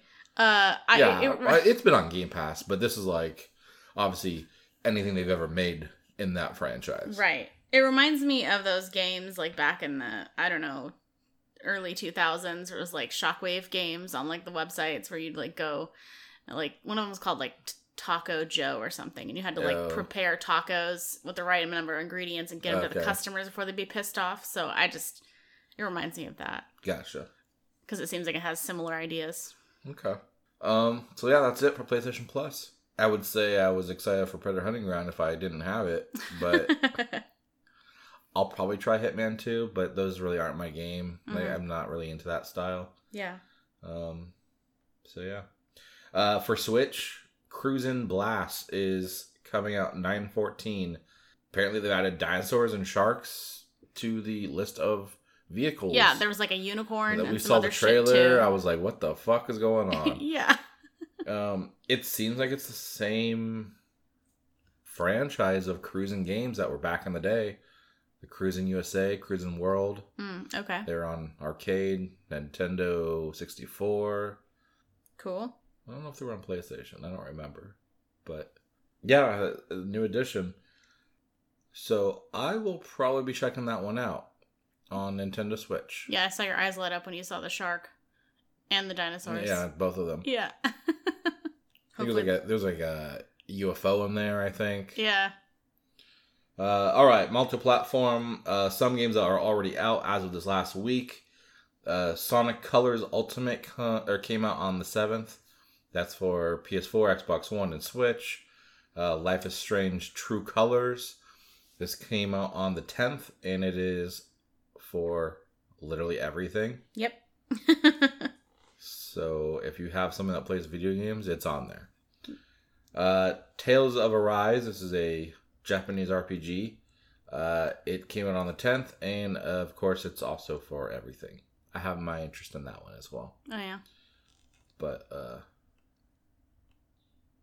not one I'm going to be rushing out and buying. Yeah.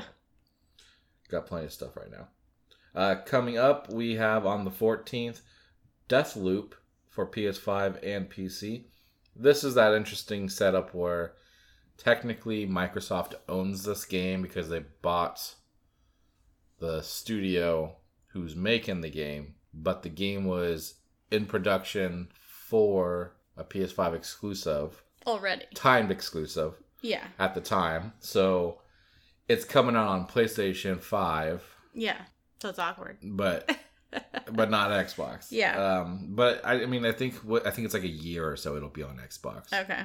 But like it works out for Microsoft, right? Because they get the double dip. They get all the profits off of the PS5 launch, and then when they do it on Xbox. Yeah, that's true. They're not losing any money. Exactly. Hearing good things about this one. Yeah. So I don't know. I didn't really think it was all that exciting. Yeah. But it's getting really good reviews. It's getting 10s on a lot of sites. So yeah, that says a lot. All right, Skatebird. We played this demo a while back. It was like during E3's Summer of Gaming or whatever. Gaming, yeah. So coming out on the 16th is Skatebird for Xbox One, Switch, PC, and Linux. Yeah. Well, that's I know. That's one I've never heard. I listed that there because I was like, what? Okay. I think that's what people do to like have game emulators on their Raspberry Pis and things like that. I think that might be it. I mean, I know that's like a alternate. Yeah, it's like an alternate OS. Yeah. But I didn't know you could play games on it. Yeah, apparently you can. Yeah. All right, we have some bad news for people who are looking forward to a couple games coming out. Dying Light 2 has been delayed to February 4th of next year. Guess you could say it's dying. Or you could say that people are dying for this to come out. Yeah, that's probably better. I mean, we've been seeing that game forever. I know. I feel like it's been a couple years we've been seeing this shit at E3s. No idea. And like I thought it came out a while back. Yeah. And then also Battlefield 2042 has been delayed to November 19th. So roughly a month later than it was supposed to come out in October. Which is interesting because it was going to come out before Call of Duty Vanguard, which I think was coming out early November. Now it's going to be coming out after. Interesting. Do you think that that's going to be some kind of concern that they will not sell as much as they could have because it's now coming out after the competitor? No. They're kind of different types of games. Yeah, I feel like there's different Battlefield audiences. is a little bit more open world, all-out warfare. Mm-hmm. Call of Duty is more boots on the ground warfare. But I'm interested to see how well both of these games do. Yeah. We have the Call of Duty Vanguard beta this weekend and next weekend. PlayStation this weekend. Xbox next weekend. Oh, yeah. So for anybody who's looking forward to that, it's open so you can play those. All right. Well, our big event this week was the PlayStation September Showcase. Yes, We saw a lot of stuff here. I'd say only a handful of it was really worth revealing, but there was a lot of stuff. Some of the smaller things we had were a game called Project Eve. It looked like just a typical hack and slash. Really similar to Devil May Cry or Bayonetta, it felt like. Yes. Obviously, you have the sexy woman in the skin tight Okay, so I outfit. literally, when we were watching it, I was like, is this Bayonetta? Like, but then I just waited, and that it was would have not. That would have been Switch, because that was right. an announced Switch exclusive for Bayonetta 3, and then it's just never come up since. Yeah. We're like, 4 years into Switch, and there's no word on that game, along with Metroid Prime, was it? Yeah, Metroid Prime. That sounds right. Yeah, Metroid Prime 4, right? Yeah. Yeah. Yeah. Yeah. Yeah. So it looked like a new, interesting game if you're into that slasher, arcadey, build up your momentum type game. A couple other games that they showed off, which we've seen before. Tiny Tina's Wonderlands. They showed a little bit of gameplay, a little bit more of what to expect. That's coming out March 25th, 2022. I don't know if that's new or if we already have the release date. I don't remember. Honestly, it looks kind of like Borderlands to me. Like, I don't know, it didn't feel like a different game. It just felt like Borderlands with a different skin of magic. Although you still have guns, which they even poked fun of in their own trailer. Yeah. I got a little bit of different vibe from that than you did. I feel like I could tell there was RPG aspects to it. But, I mean, Borderlands already has RPG aspects. So they have to really show what makes this significantly different in that construct compared to what they already do. I guess you're right. I got a different vibe from it, but it definitely has a lot in common with Borderlands. I'm looking forward to it. Yeah. I mean, we enjoy the Borderlands games. I'm sure it's going to be solid. It's going to be fun. There was like some like weird shark people. Yeah. Enemies that had my interest. Of course. They probably ate the crab people and took over their territory. Probably. But I don't know. It just looks like more of the same. It just seems like it's more of a spin-off of Borderlands than a reuse of the property. Gotcha. Okay. Well, I guess we'll have to see. Okay. I guess we will. Also, they had Rainbow Six Extraction. January 2022 is the release date. I think this looks terrible. I think the creatures look really fucking stupid. I have zero interest in this game, and I was really excited back when they first announced it. Yeah, that's a bummer. It just feels like the world is like really realistic, and then the creatures look very cartoony to me. It doesn't seem like it meshes well. Yeah. They seem very generic and stale as far as what you're going up against. Yeah. And of course, no surprise, GTA 5 had a new trailer promising us all these great fucking things that were going to be added to the game while not showing any of it. Makes sense. How is GTA 5 still going? Yeah. The funny thing is, if you look online, most people are done with it. Yeah. I saw a lot of like little memes. Like, we've been on this page for a while of like, who fucking cares about GTA 5 at this point? Yeah. I'm not even saying give me GTA 6. I'm just saying I don't care about GTA 5. Yeah, exactly. And it seems like people are kind of getting that momentum of not caring now. Yeah. They've shown this so many fucking times, and now it's being delayed to March. I want to say it's like March 26th or something. Oh, okay. They delayed it. They announced it, but they didn't really say it was a delay. Yeah. Even though it was already planned for earlier. So yeah, I don't know. That just seems like a huge waste of money if you it doesn't seem like buy the game a third fucking time. No, absolutely not. In a world where like Xbox is giving out free upgrades. Yeah. PlayStation's not, but they are at least trying to give you something within their repurchase. Yeah. Other than something extra. Just an upgrade, like extra DLC or something. Yeah, it just doesn't make sense. And of course they had Deathloop, which we've talked a little bit. People are seemingly enjoying this game, and it's coming out soon. So there's something for PS5 for people. But they didn't really show anything more than they've already shown before. That's why it was kind of stale for me. Yeah. But let's get into the big hitters that they had this time. Well, arguably, I don't know, this is questionable to me. Uncharted Lost Legacy Remastered for PS5 and PC. So it's going to be Uncharted 4 and Lost Legacy. Okay. Bundled together. Okay. Pretty much, I think the idea is they wanted it for PC, but they're like, we might as well put it on PS5 as well. Got it. Okay. I don't know what the price is, but I couldn't see paying full price for these two games that have been out forever. And And Lost Legacy was already like not a full price.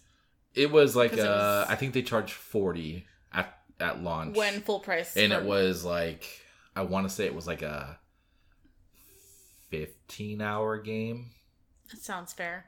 It was not a full-size Uncharted game, definitely. No, it was a lot smaller. Yeah. It was basically the stepping stones between 3 and 4, if I'm correct. Where they kind of introduced the semi-open world, which then kind of brought it into Uncharted 4 having the bigger open world aspect. Yeah, I played Lost Legacy and I really liked it. But I never played the other ones yet. Well, we have both of them, so it's like there's no incentive for us to rebuy these games, right? Like, the graphics can't look that much better. That's worth rebuying. Yeah, exactly. And then, of course, they showed some Guardians of the Galaxy, which is still firm on its October 26th release date this year. I find that very hard to believe. Right? We've been so misled with release dates that always getting delayed with like movies and games the last like 2 years. Yeah, I'll be questioning it up until the day that it comes out. So they showed new gameplay, some new enemies. Looks like there's some flying mechanics in some of the levels where you actually take control of the Milano. I mean, it seemed like it was more of the same. They gave us a completely different antagonist, it felt like, than what we expected after the first trailer. I don't know. How are you feeling about this game? Is this a October 26th purchase, or is this a wait till it's on sale for you? I feel like I wouldn't mind having a day one, but I also know I probably won't be able to get to playing it very quickly, so I don't mind waiting. I'm pretty sure it's single player. I don't think there's any kind of co-op, so it's not like we would be able to play together. Yeah, which is kind of surprising when it's literally a game about a team. Yeah. Maybe they'll come out with a multiplayer mode later. I don't know. Yeah, that's possible. Maybe. Yeah, I think I kind of feel the same way. It's like I want to play it, but I don't think I need to buy it day one. Yeah. The only reason I'd say we would need to buy it day one is if there's some kind of special pre-order bonus that we want. Even that kind of stuff I kind of got over. Okay. I mean... Usually, if I know I'm going to buy it, yeah, sure, I'll fucking do it because I'll get it. But I kind of stopped doing that stuff because... Usually there's like a lot of the pre-order bonuses are just like cosmetics now. But if it's any actual extra stuff, then it's more interesting. Yeah. Well, now if it's like a physical item, you have to buy a collector's edition for hundreds of dollars. Yeah. That's how they do it now. What about this Forspoken game that they... announced for spring 2022? Has a female lead. Felt very similar to that tech demo that Epic had for the PS5. Yeah, I mean, I was definitely interested in this game because it looks like that. It's like medieval, but she's got like magic powers. Yeah. Like elemental powers, it felt like. Right, yeah. There's some kind of crazy cat bullshit with her at one point, which I was like, this game looks pretty good. That's okay. So They modeled her after an actress that I recognize, and I was like, it was bothering me trying to figure out who it was. Oh, okay. She was in Charlie's Angels. Oh. The one that joined the team? No. Oh, okay. Yeah. I don't know. She's the one who was on the team. Yes. Yeah. I had one or the other. Yeah, she was also in Vampire Diaries. That's where I originally know her from. That, I know you don't. But yeah, I feel like I definitely was getting the whole, what was it, like Project Athia is what they called it. It probably is that, right? Like it seems like it was very similar to that. That's what they called the tech demo game. I don't think the tech demo is actually a game. Okay. Although they did announce that they are putting that character from the tech demo into Fortnite. Not that I'm excited for that, but they are doing that apparently, which makes sense. It's Epic, so yeah.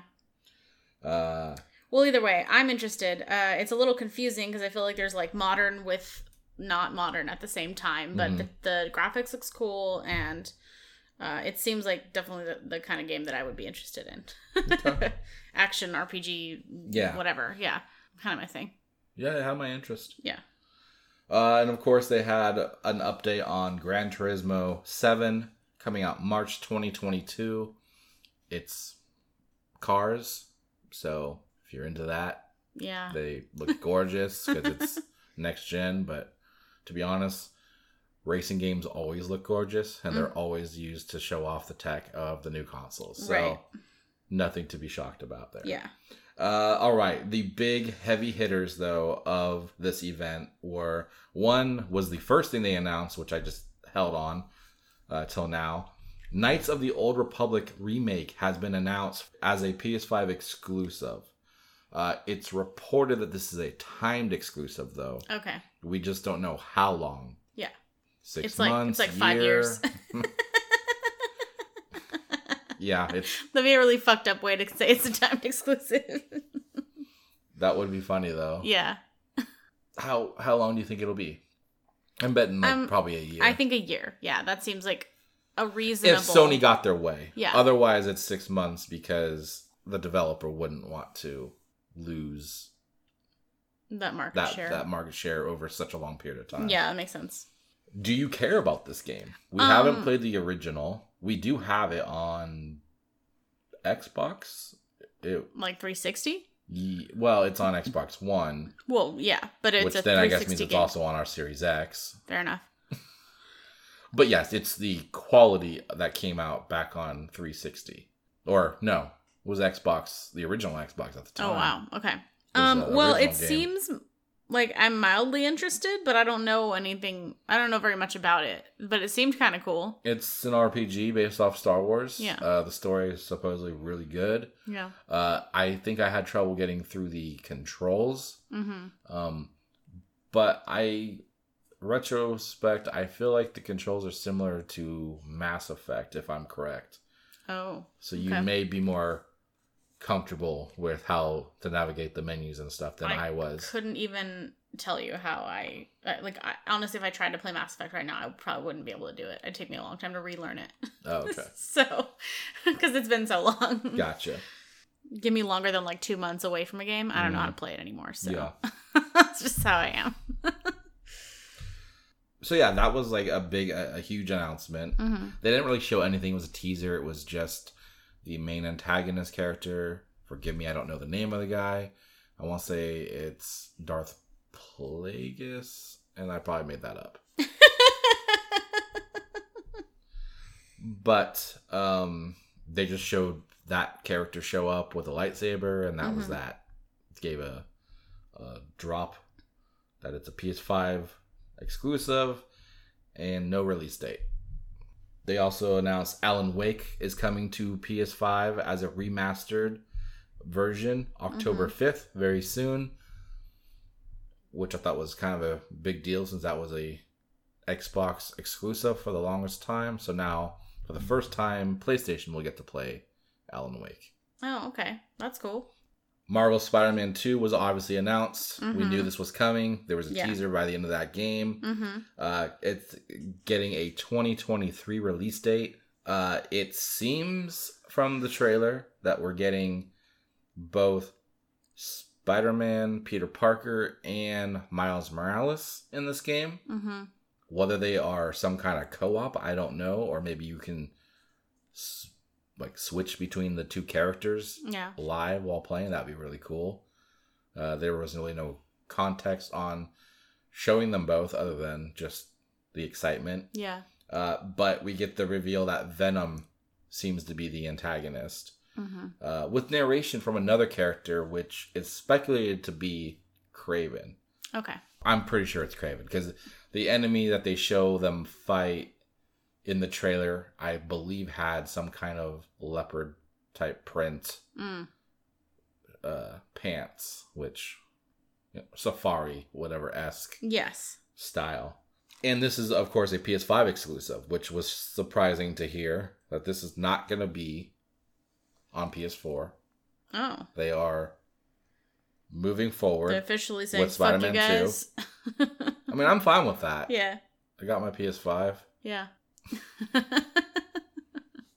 But that's not all. Marvel really came in strong with this showcase, and also announced a Marvel Wolverine PS5 exclusive for no particular date yet. Mm-hmm. So this is a game. This is another game. A whole game. This is like... They're dedicating another whole ass character. This is like Marvel's Spider-Man, but it's going to be Wolverine Marvel's specifically. Wolverine. Except it should just be called Sony's Wolverine, apparently. Well, see, that's what's so crazy is, okay, so it's going to be the same developer. Insomniac is involved in this game. Okay. So Marvel really liked what they did, obviously, with Spider-Man. Mm-hmm. They don't sleep, so they must do really good work. They were confident in their ability with another game. Yeah. We're being told this to be a more mature tone than Spider-Man because it's Wolverine. Right. Kind of have to be. And it will be an exclusive to the PS5. Okay. We don't have a release date. We have no clue when this will come out. It could be 5 years from now for all we fucking know. But you brought up an interesting point. It's very interesting that Marvel has made another deal yet again for an exclusive character on PlayStation. Yeah. Are they just not interested in Microsoft and Xbox at all? I'm confused. Do they have plans for exclusives on Xbox at any point with other characters? It just seems like you are cutting your market potential in half. Yeah. Do you think that it's possible that... It makes no sense. It's a very small bargaining chip, but the thought just crossed my mind. If something like this was potentially tied into their recent negotiations to make sure Spider-Man was in X number of Marvel movies. I suspect that has to do with it, but we wouldn't know. Yeah, right? I know. They're not going to tell us, but I just kind of wondered if that could have anything to do with it. Because the way it seemed to have played out was they got Spider-Man in the MCU for however many movies, and then that contract ended and shit hit the fan. Sony was like, fuck you. Yeah. We're going to do our own thing. Yeah. And then next thing we know, they renegotiated and they got them back in there. There's a Spider-Man game coming out. And the Miles Morales game. Yeah. And it just feels like maybe there was some kind of scratch my back, I'll scratch yours. Yes. Let us use Spider-Man more in the MCU. We'll let you have some exclusive games to benefit your other division of the company. Yeah. On top of your already profitable Spider-Man movies. Right, yeah. Because of us. Yeah. Yeah, because of us. They probably would That was in the contract. Yeah, they said because of us. Because of us. I really do believe that. That's possible. That is what happened. It would make a lot of sense. Yeah. And as far as Wolverine, they just maybe were like, you know what? Worked really well. Let's just keep going. Yeah. It just seems so crazy to me. They're like, what other characters do we have that aren't already in the MCU that we could do this with? It's right up there at the top of the X-Men, so. Yeah, I mean, it's a character you're going to want to see. Yeah. My question, though, is, do you think these games alone are enough to sell a PS5 to somebody who is a loyal Xbox gamer? No. Like, if you're going to buy a PS5, you were probably already going to, I feel like. Yeah, totally. So, it just seems like a weird tactic. Like, you have to assume that Sony, assuming money was involved to get these games over on exclusive, Sony would have had to have paid more than the potential profits that Marvel would have made through putting it on Xbox as well. True. That's how I would see that. Yeah, that makes sense. But like you said, if there's a contractual situation going on, then maybe money isn't even involved. Yeah, maybe it was just like a bargaining chip. Yeah. Yeah. Tit for tat, if you will. But you have to assume the development costs would be on Insomniac, which then means it's on Sony. So they're probably paying to make the game specifically themselves. They just get the ability to do so. Yes. Yeah. Exclusively. Yeah. Yeah. And granted, we don't know when these games are coming out. Besides Spider-Man, supposedly 2023. So really, no one needs to rush out and get a PS5 for a few years. By the time they make it, we're getting news reports that it could be up through 2023. Yeah. That PS5s and Xboxes are nearly impossible to get. Going to be hard to find still. Yeah. Yeah. Which is crazy, but that's the world we're in right now. I guess the launch of these consoles was like beta until 2023. Yeah. And they finished off this whole showcase with, of course, God of War Ragnarok. They showed some gameplay. So there wasn't just, hey, remember we have this game. Yeah. And they showed a lot of characters. They showed a lot of stuff, yes. Yeah. No release date, though. Yeah. I wonder if they just aren't putting a release date so they can adjust it as they see fit for any kind of either delays or just movements for like pandemic related. Yeah. I mean, it's definitely doesn't seem like it's around the corner. So they're probably just like, we're not even going to bother saying yet. Yeah. Which is smart. I respect that. It looks like Atreus is like somewhat older, not like a whole lot older, maybe like within 5 years. Yeah, like he's a teen-ish. Yeah. So some time seems to have passed. What was interesting, though, was they actually talked to the lead game director of the game. Mm-hmm. And he referenced that they were going to show Ragnarok in this game. It's not just in the title. Okay. And they will conclude this Norse story in this game. Okay. Which I thought was interesting because does that mean you are done with God of War after this game? Or does that mean you will have another redesign for God of War in a new where it uses a different mythology. Yes. Is he going to fight Jesus? Yeah. Okay. I don't think there's enough really cool creatures in Christian mythology, unfortunately. But yeah, he's going to have to like fight Adam and Eve. Yeah, but think about it. Maybe a snake. Maybe the option would be Greek or Roman mythology. That would be pretty cool, right? To have a God of War. I mean, the game was based off Greek from the start. When did the Norse mythology? I thought it was Norse.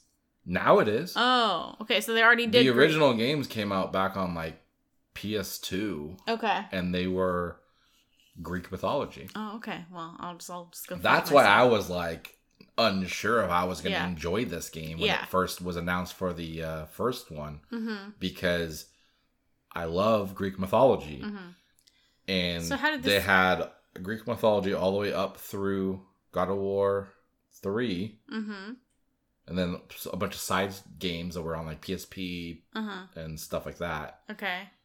And then they basically just did a reboot, putting him in Norse mythology. But it continues the story. It's not like it's a complete remake. It's continuing the story, but it's like you don't have to know those games to really get what's happening here. It's like a standalone continuation or whatever. Yeah. So, but how did he make the jump from Greek mythology to Norse mythology? The game explains that. Oh, okay, whatever. So that must mean though they're gonna find a way to make him make the jump to another type of mythology. Then. Yeah, I mean they have to, right? Yeah. I can't think. I mean, I'm sure there's a lot of other ones, but those are the two like big ones that I think of. So it'll be interesting to see where they go with that. Yeah, I mean, I hope they continue it, but I also want to know that they're not rushing this one. just to finish it up. I think they gave like a reason was like the time it takes to make the game is too long, so they don't want to like take another 4 to 5 years for the next game. Yeah. So it sounds like they just want to make shorter. Yeah. Experiences. Right. Okay. I mean, I would say that's definitely a PS5 seller. Yeah. That would make sense. If you're on the fence about a PS5, I feel like God of War Ragnarok is definitely one. It's something that would get somebody there. And of course, they showed Thor. So he was teased in the first game. Now he's in this game. We see him. Yeah. He looks very traditional to Norse mythology's description of him. And ironically, it's similar to Fat Thor in the Marvel movies. Yes. Surprisingly, people are upset by this character's design. Yeah. People are like, they think he shouldn't look fat, and I don't know. I'm surprised that people care. Because they probably want him to be this, like, badass, muscular, like, god. And he doesn't, Yeah, but he's like a villain. You're not like, you're not going to play as him. Like, yeah. So why would you want him to be cooler? Because than Thor, the character, is supposed to be cool. I don't know. Yeah, but you're spoilers, you're probably going to kill him. Okay. Literally every god has died. Yeah. At the hands of Kratos. Okay. In these games. Got it. Yeah, I don't know. People like to see visually appealing things. And for some reason people decided it's not visually appealing. Yeah, so fucking muscular dad bod isn't appealing? I mean, that Thor didn't have a muscular dad bod. Oh, okay. Well, they're saying that his design is based off like some of the strongest people in the world, and that's what they usually look like. Yeah. Really, really buff. Like really, really thick. Upper body strength, and then they just got the muscular gut. Yeah. Yeah. Yeah, they're like the guys who do like strongman competitions and shit. Yeah, that makes sense. I have no problem with it. I'm getting there. I just have to get the muscle. Yeah, that's what you're missing. I got the shape. I just need the muscle. Yeah. I think because in popular culture these days, we're used to Chris Hemsworth as Thor. And so when people see a character like that looks like Thor, they don't necessarily know what the Norse mythology describes him to be. Yeah. And they're like, well, he's not a hot guy, so he's wrong. Yeah. I mean, I'm sure there are literally people out there who think Thor is a Marvel character. Yeah. And they made him. Yeah. And so that's what he's supposed to be. Yeah. All right. Well, overall, what did you think of the showcase? We got a lot of exclusives, so there's really no question on whether or not they are going to provide games for this console. I feel like the showcase was overall a little average. It was definitely better than what we've seen. I don't know what they're called, but like the various different presentations that we've seen throughout the year. Like the previous ones were just like, yeah, okay, sure. Why did you bother? But we did get some enticing new information. Yeah. And well, I mean, this was basically like their E3, right? Yeah. They showed a lot of things. The big things that they showed, we're not going to be seeing anytime soon. Yeah. It's just to like get you hooked. And so you will think about getting a PS5 over the next few years. Yeah. But there's nothing in here that's like, go buy a PS5 right now. Yeah. I agree. Hell, we even have Horizon Forbidden West coming out soon, I think. And that was nowhere to be seen in this showcase. Surprisingly. Yeah. That's a very good point. Also, we have some news on that. So, venturing into our news stories. Yeah. They announced there were different versions of the game. And apparently they were going to have only 2 particular versions that included the next-gen upgrade from PS4 to PS5.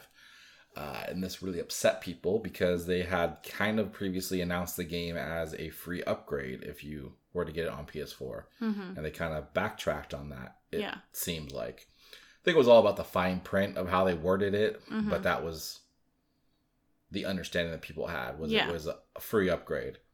Because of the outrage of what they were doing, they have now announced that they will provide a free PS5 upgrade to players for Horizon Forbidden West. Well, that's nice. Yeah, so this kind of benefits us in a sense because we could either... Basically, what we would have had to do was we would have had to buy their digital version, which included both versions for $80, I think it was. If I'm correct, it was either $70 or $80. Yeah.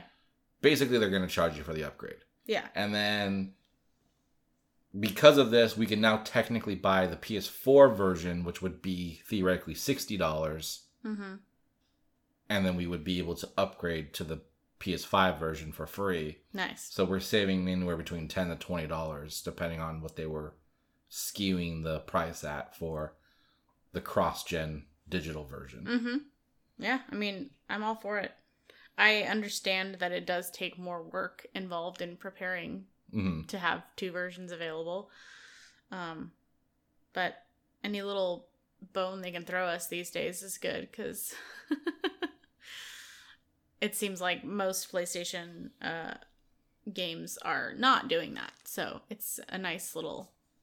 I think this is kind of they felt like they kind of had to. Yeah, it was a side effect they're in a position where fuck up. This can make or break the success of the PS5. Yeah. Because if you are now getting enough people getting upset that your games are misleading, then they're probably not going to buy it. And then you might give Xbox the advantage going into Halo coming out the same month. Yeah. Or no, I guess this got delayed to the next year, huh? Oh. Right? Wasn't it February of next year or something? Yeah, I think you're right. But it was going to be November. Right. But either way. So yeah, we definitely benefited on that scenario. So that's exciting. Definitely. Some other news. Flight Simulator had a Top Gun expansion that was going to be coming out, and it is now going to be delayed to the release of the Top Gun Maverick movie. Makes sense. To tie in, obviously, promotion. And so that will be May 27th of 2022 as of right now. Which could change, I guess, depending what they do. Yeah. There's also rumors for Nintendo Switch that Game Boy and Game Boy Color games will be coming to the online service that they have for the NES and Super NES games. Oh, okay. So they might be adding their old school retro handheld games. Is that the service that you have? Yes. Okay. I was like... Which I think it ends in like... November. December, yeah. Yeah, I think I did it around Christmas time. Yeah. This is rumors. Eurogamer and Nintendo Life reported this news, saying that they could come very soon for consumers to play. I mean, who knows what games? I imagine it would be like Mario Land, Donkey Kong Land, one of the Metroids. The thing with the Zelda games is they had Link's Awakening, but they remade that game for Switch a couple years ago. Yeah. So they may come out with that game, but it's not really necessary. Yeah. There's a better version now. Yeah. I guess Pokemon would be an obvious one. They could put Red and Blue on there. That's it for our news this week. Yeah. Our big topic was the showcase. We did play a game though. Yeah, I spent about 12 minutes on something. Yeah, it was a little more than 12 minutes. Oh. For me. I know we talked about playing this whenever we heard it was coming out, but I hadn't gotten around to it. I finally checked it out, got immediately extremely frustrated and walked away, and then I had to come back later. So yeah, 12 Minutes was released on August 19th of this year for Xbox One, Xbox Series X and S, and Windows on Game Pass. So for anybody who has Game Pass, you don't have to pay anything extra for it, which is pretty badass. It was developed by Luis Antonio and published by Annapurna Interactive. So it was developed by one person? Yeah. Oh, okay. It's like kind of I don't know if you want to say indie game or not, but yeah. I mean, Annapurna, that's what they specialize in. That's what they do, yeah. One person. And it had two writers who were the developer, Luis Antonio, and Steve Lerner. And the voice cast, the two main characters of voice cast are James McAvoy and Daisy Ridley, who doesn't sound anything like what I'm used to hearing her sound like. Yeah, I think so. She doesn't have her typical accent. Yes. Yeah. Americanized or whatever. Yeah. It's different. But she definitely does not sound like... No. Like I knew it was going to be her before I started the game, and then I was like, are you sure? Like, I double checked, because I was like, maybe they changed it. No, it's her, apparently. The cop is Willem Dafoe. That sounds about right. Yeah. That's not surprising. Yeah. Okay, so it's a decision-driven game that involves a lot of time loops. It pretty much takes place in your apartment, or you're playing as the husband, and within the apartment, there's a lot of different things going on, things that exist, things that can be interacted with. Yeah. And it's essentially, to progress the story, you have to, and you only have about 10 minutes, which is stupid because they call it 12 minutes, but whatever. You only have about 5 to 10 minutes to get through each loop and then discover information that you can then use in your next loop. So it's not possible, right, to beat the game in one sitting? No. I don't think so. Like, you couldn't stumble on accident across everything perfectly. No. And beat it in one turn. No, I don't think so. Because it seemed like what you had to do, like you said, was you have a conversation, and you learn a little detail. Mm-hmm. And then because of that detail, you now know, like, oh, I need this item to go do that. Yes. And then presumably you need to do it by a certain point before something else happens. Yeah. And all that stuff. Yeah.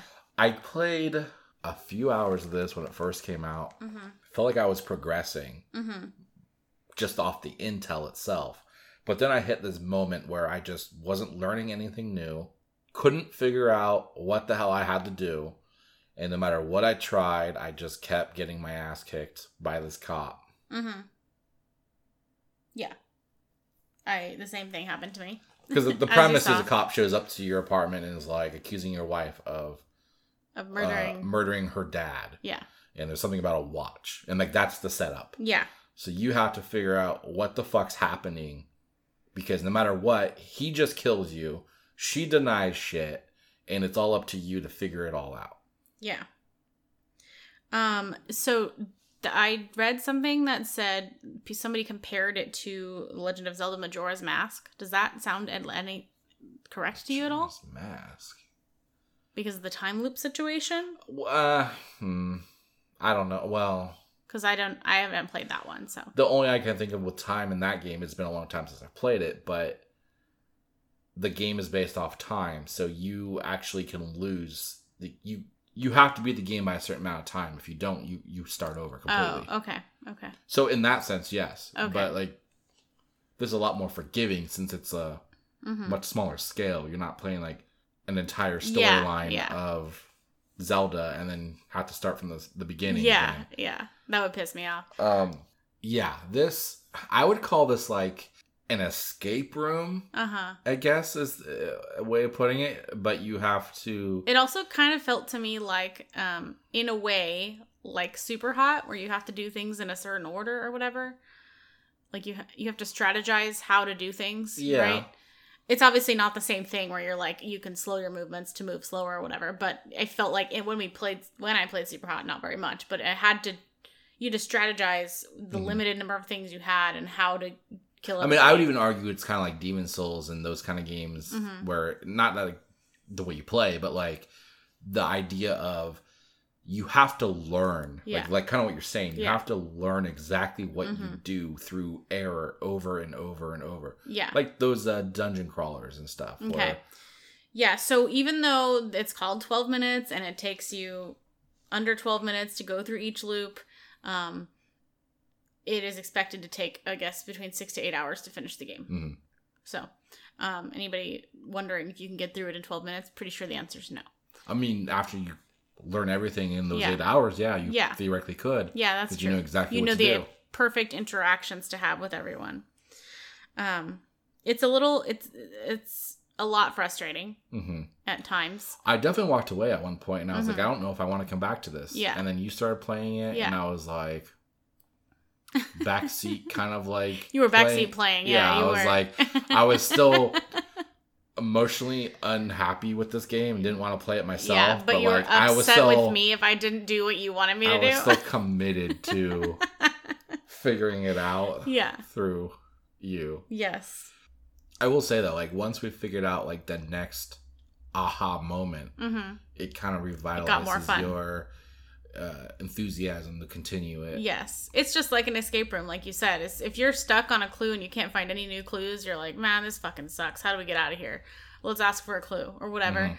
But once you get you figure the next thing out, you're like, oh, okay, we can do this. And then you're like, okay, what else can I do now that I have that new piece of information? The problem with trying to look up guides is they're all spoiler based because everything you do is tied to the narrative. So it's not like you can just be like, oh, I just need to know what item I need. Like, you don't know what item you need unless it tells you, like, well, you should be at this point where this happened. Yes. And so you might read too far ahead or whatever. Exactly. So, but I mean, it's entertaining. It's one of those games where you might rage quit a few times before you finally can make it through it because it's really, you get stuck against a wall, essentially. But I'm enjoying it. I'm going to try to go back and finish it. I don't know how long it'll take me because it might take me several sessions before I get through enough information to get through it. But yeah, I mean, I literally just jumped on when, like, that night it came out. I didn't know what the hell I was doing. I was just clicking on the conversations and picking up shit and then doing things. Like, I think, like, in the beginning it was like, because she was like, oh, the desserts are in the fridge, blah, blah, blah. And I was like, oh, that's a hint. So I went and I got the desserts and stuff. And then it triggered, our conversation with whatever at the table and all that stuff. And then, like, it seemed like that was progressing. But I do feel like there's a lot of stuff like that is, like, just busy work that isn't actually useful as far as moving forward the core story. It's just fleshing out their lives for you. Yeah, true. Because I don't know if what I did there really made any impact on what I had to do later on. Right, but some of it does seem like, okay, this seems like unnecessary information. But I think it probably, like, in a couple of cases, I've been like, okay, cool. And then that ends up being an important detail later. So, it's fine. It's fun. Yeah. I'll check it out. I would say I'm slicing it so far. Okay, I'll say it's a test it for me. Yeah. I want to know how it ends, but I don't know if I want to go through the stress of not being able to figure it out. Yeah, this is less stressful for me than, like, Jurassic World Evolution because I can pause. It's passive. Yeah. Well, not really, because the guy that shows up. Yeah. You're out of control in that scenario. Right, but I don't feel, it's less, there's less number of items that are going out of my control on the screen. It's just one. It's one person versus 20 dinosaurs. Yeah, 3 Dilophosaurs fucking being assholes, and then Velociraptors breaking out of their goddamn cages. Storm warnings. Yeah, bullshit. Fucking dino plague going through. Yep. That's way too stressful. Customers deciding that they don't want my fucking gift shop items. Suck it. Don't buy it then. I mean, that's not how you win the game. Whatever. Anyway, so yeah, if you have Game Pass, I'd say check this game out, and you'll know pretty quickly if you're gonna hate it or not. I'm curious how much it costs. Now that I think about it, that's a good question. Let me check. Because it's not like, it doesn't look like a huge game. I couldn't imagine it's more than $20. I can't find it available on any other platforms. It may be, but I'm not able to find it. So. I mean, it seems like it's just Xbox and Windows. So maybe it's like a Game Pass specific game. Oh, here we go. Steam. Finally found it on Steam. $24.99. Okay, $25. Yeah. Seems on the higher end, but we haven't finished it. I guess what the idea is, it takes 8 hours to get the complete story. You're getting your content worth in that sense, I guess. Yeah. It certainly beats $70 for a 13-hour game. Yes, exactly. Sony. All right, that is it. And that's it for our episode this week. Thanks everyone for listening. We appreciate you for sticking around, listening to the gaming section. And we really hope you will take some time out of your day to go rate or review us on Apple Podcasts or iTunes or whichever your podcast service is. Wherever you can rate us, please do. We would appreciate it. You can also check us out on Facebook, Dissecting This Fiction Podcast, or follow us on Twitter at DTFpod. You can also see our website, dtfcast.com, or send us an email directly to dtfpod@gmail.com. That's it for episode 107 of Dissecting This Fiction. Bye-bye.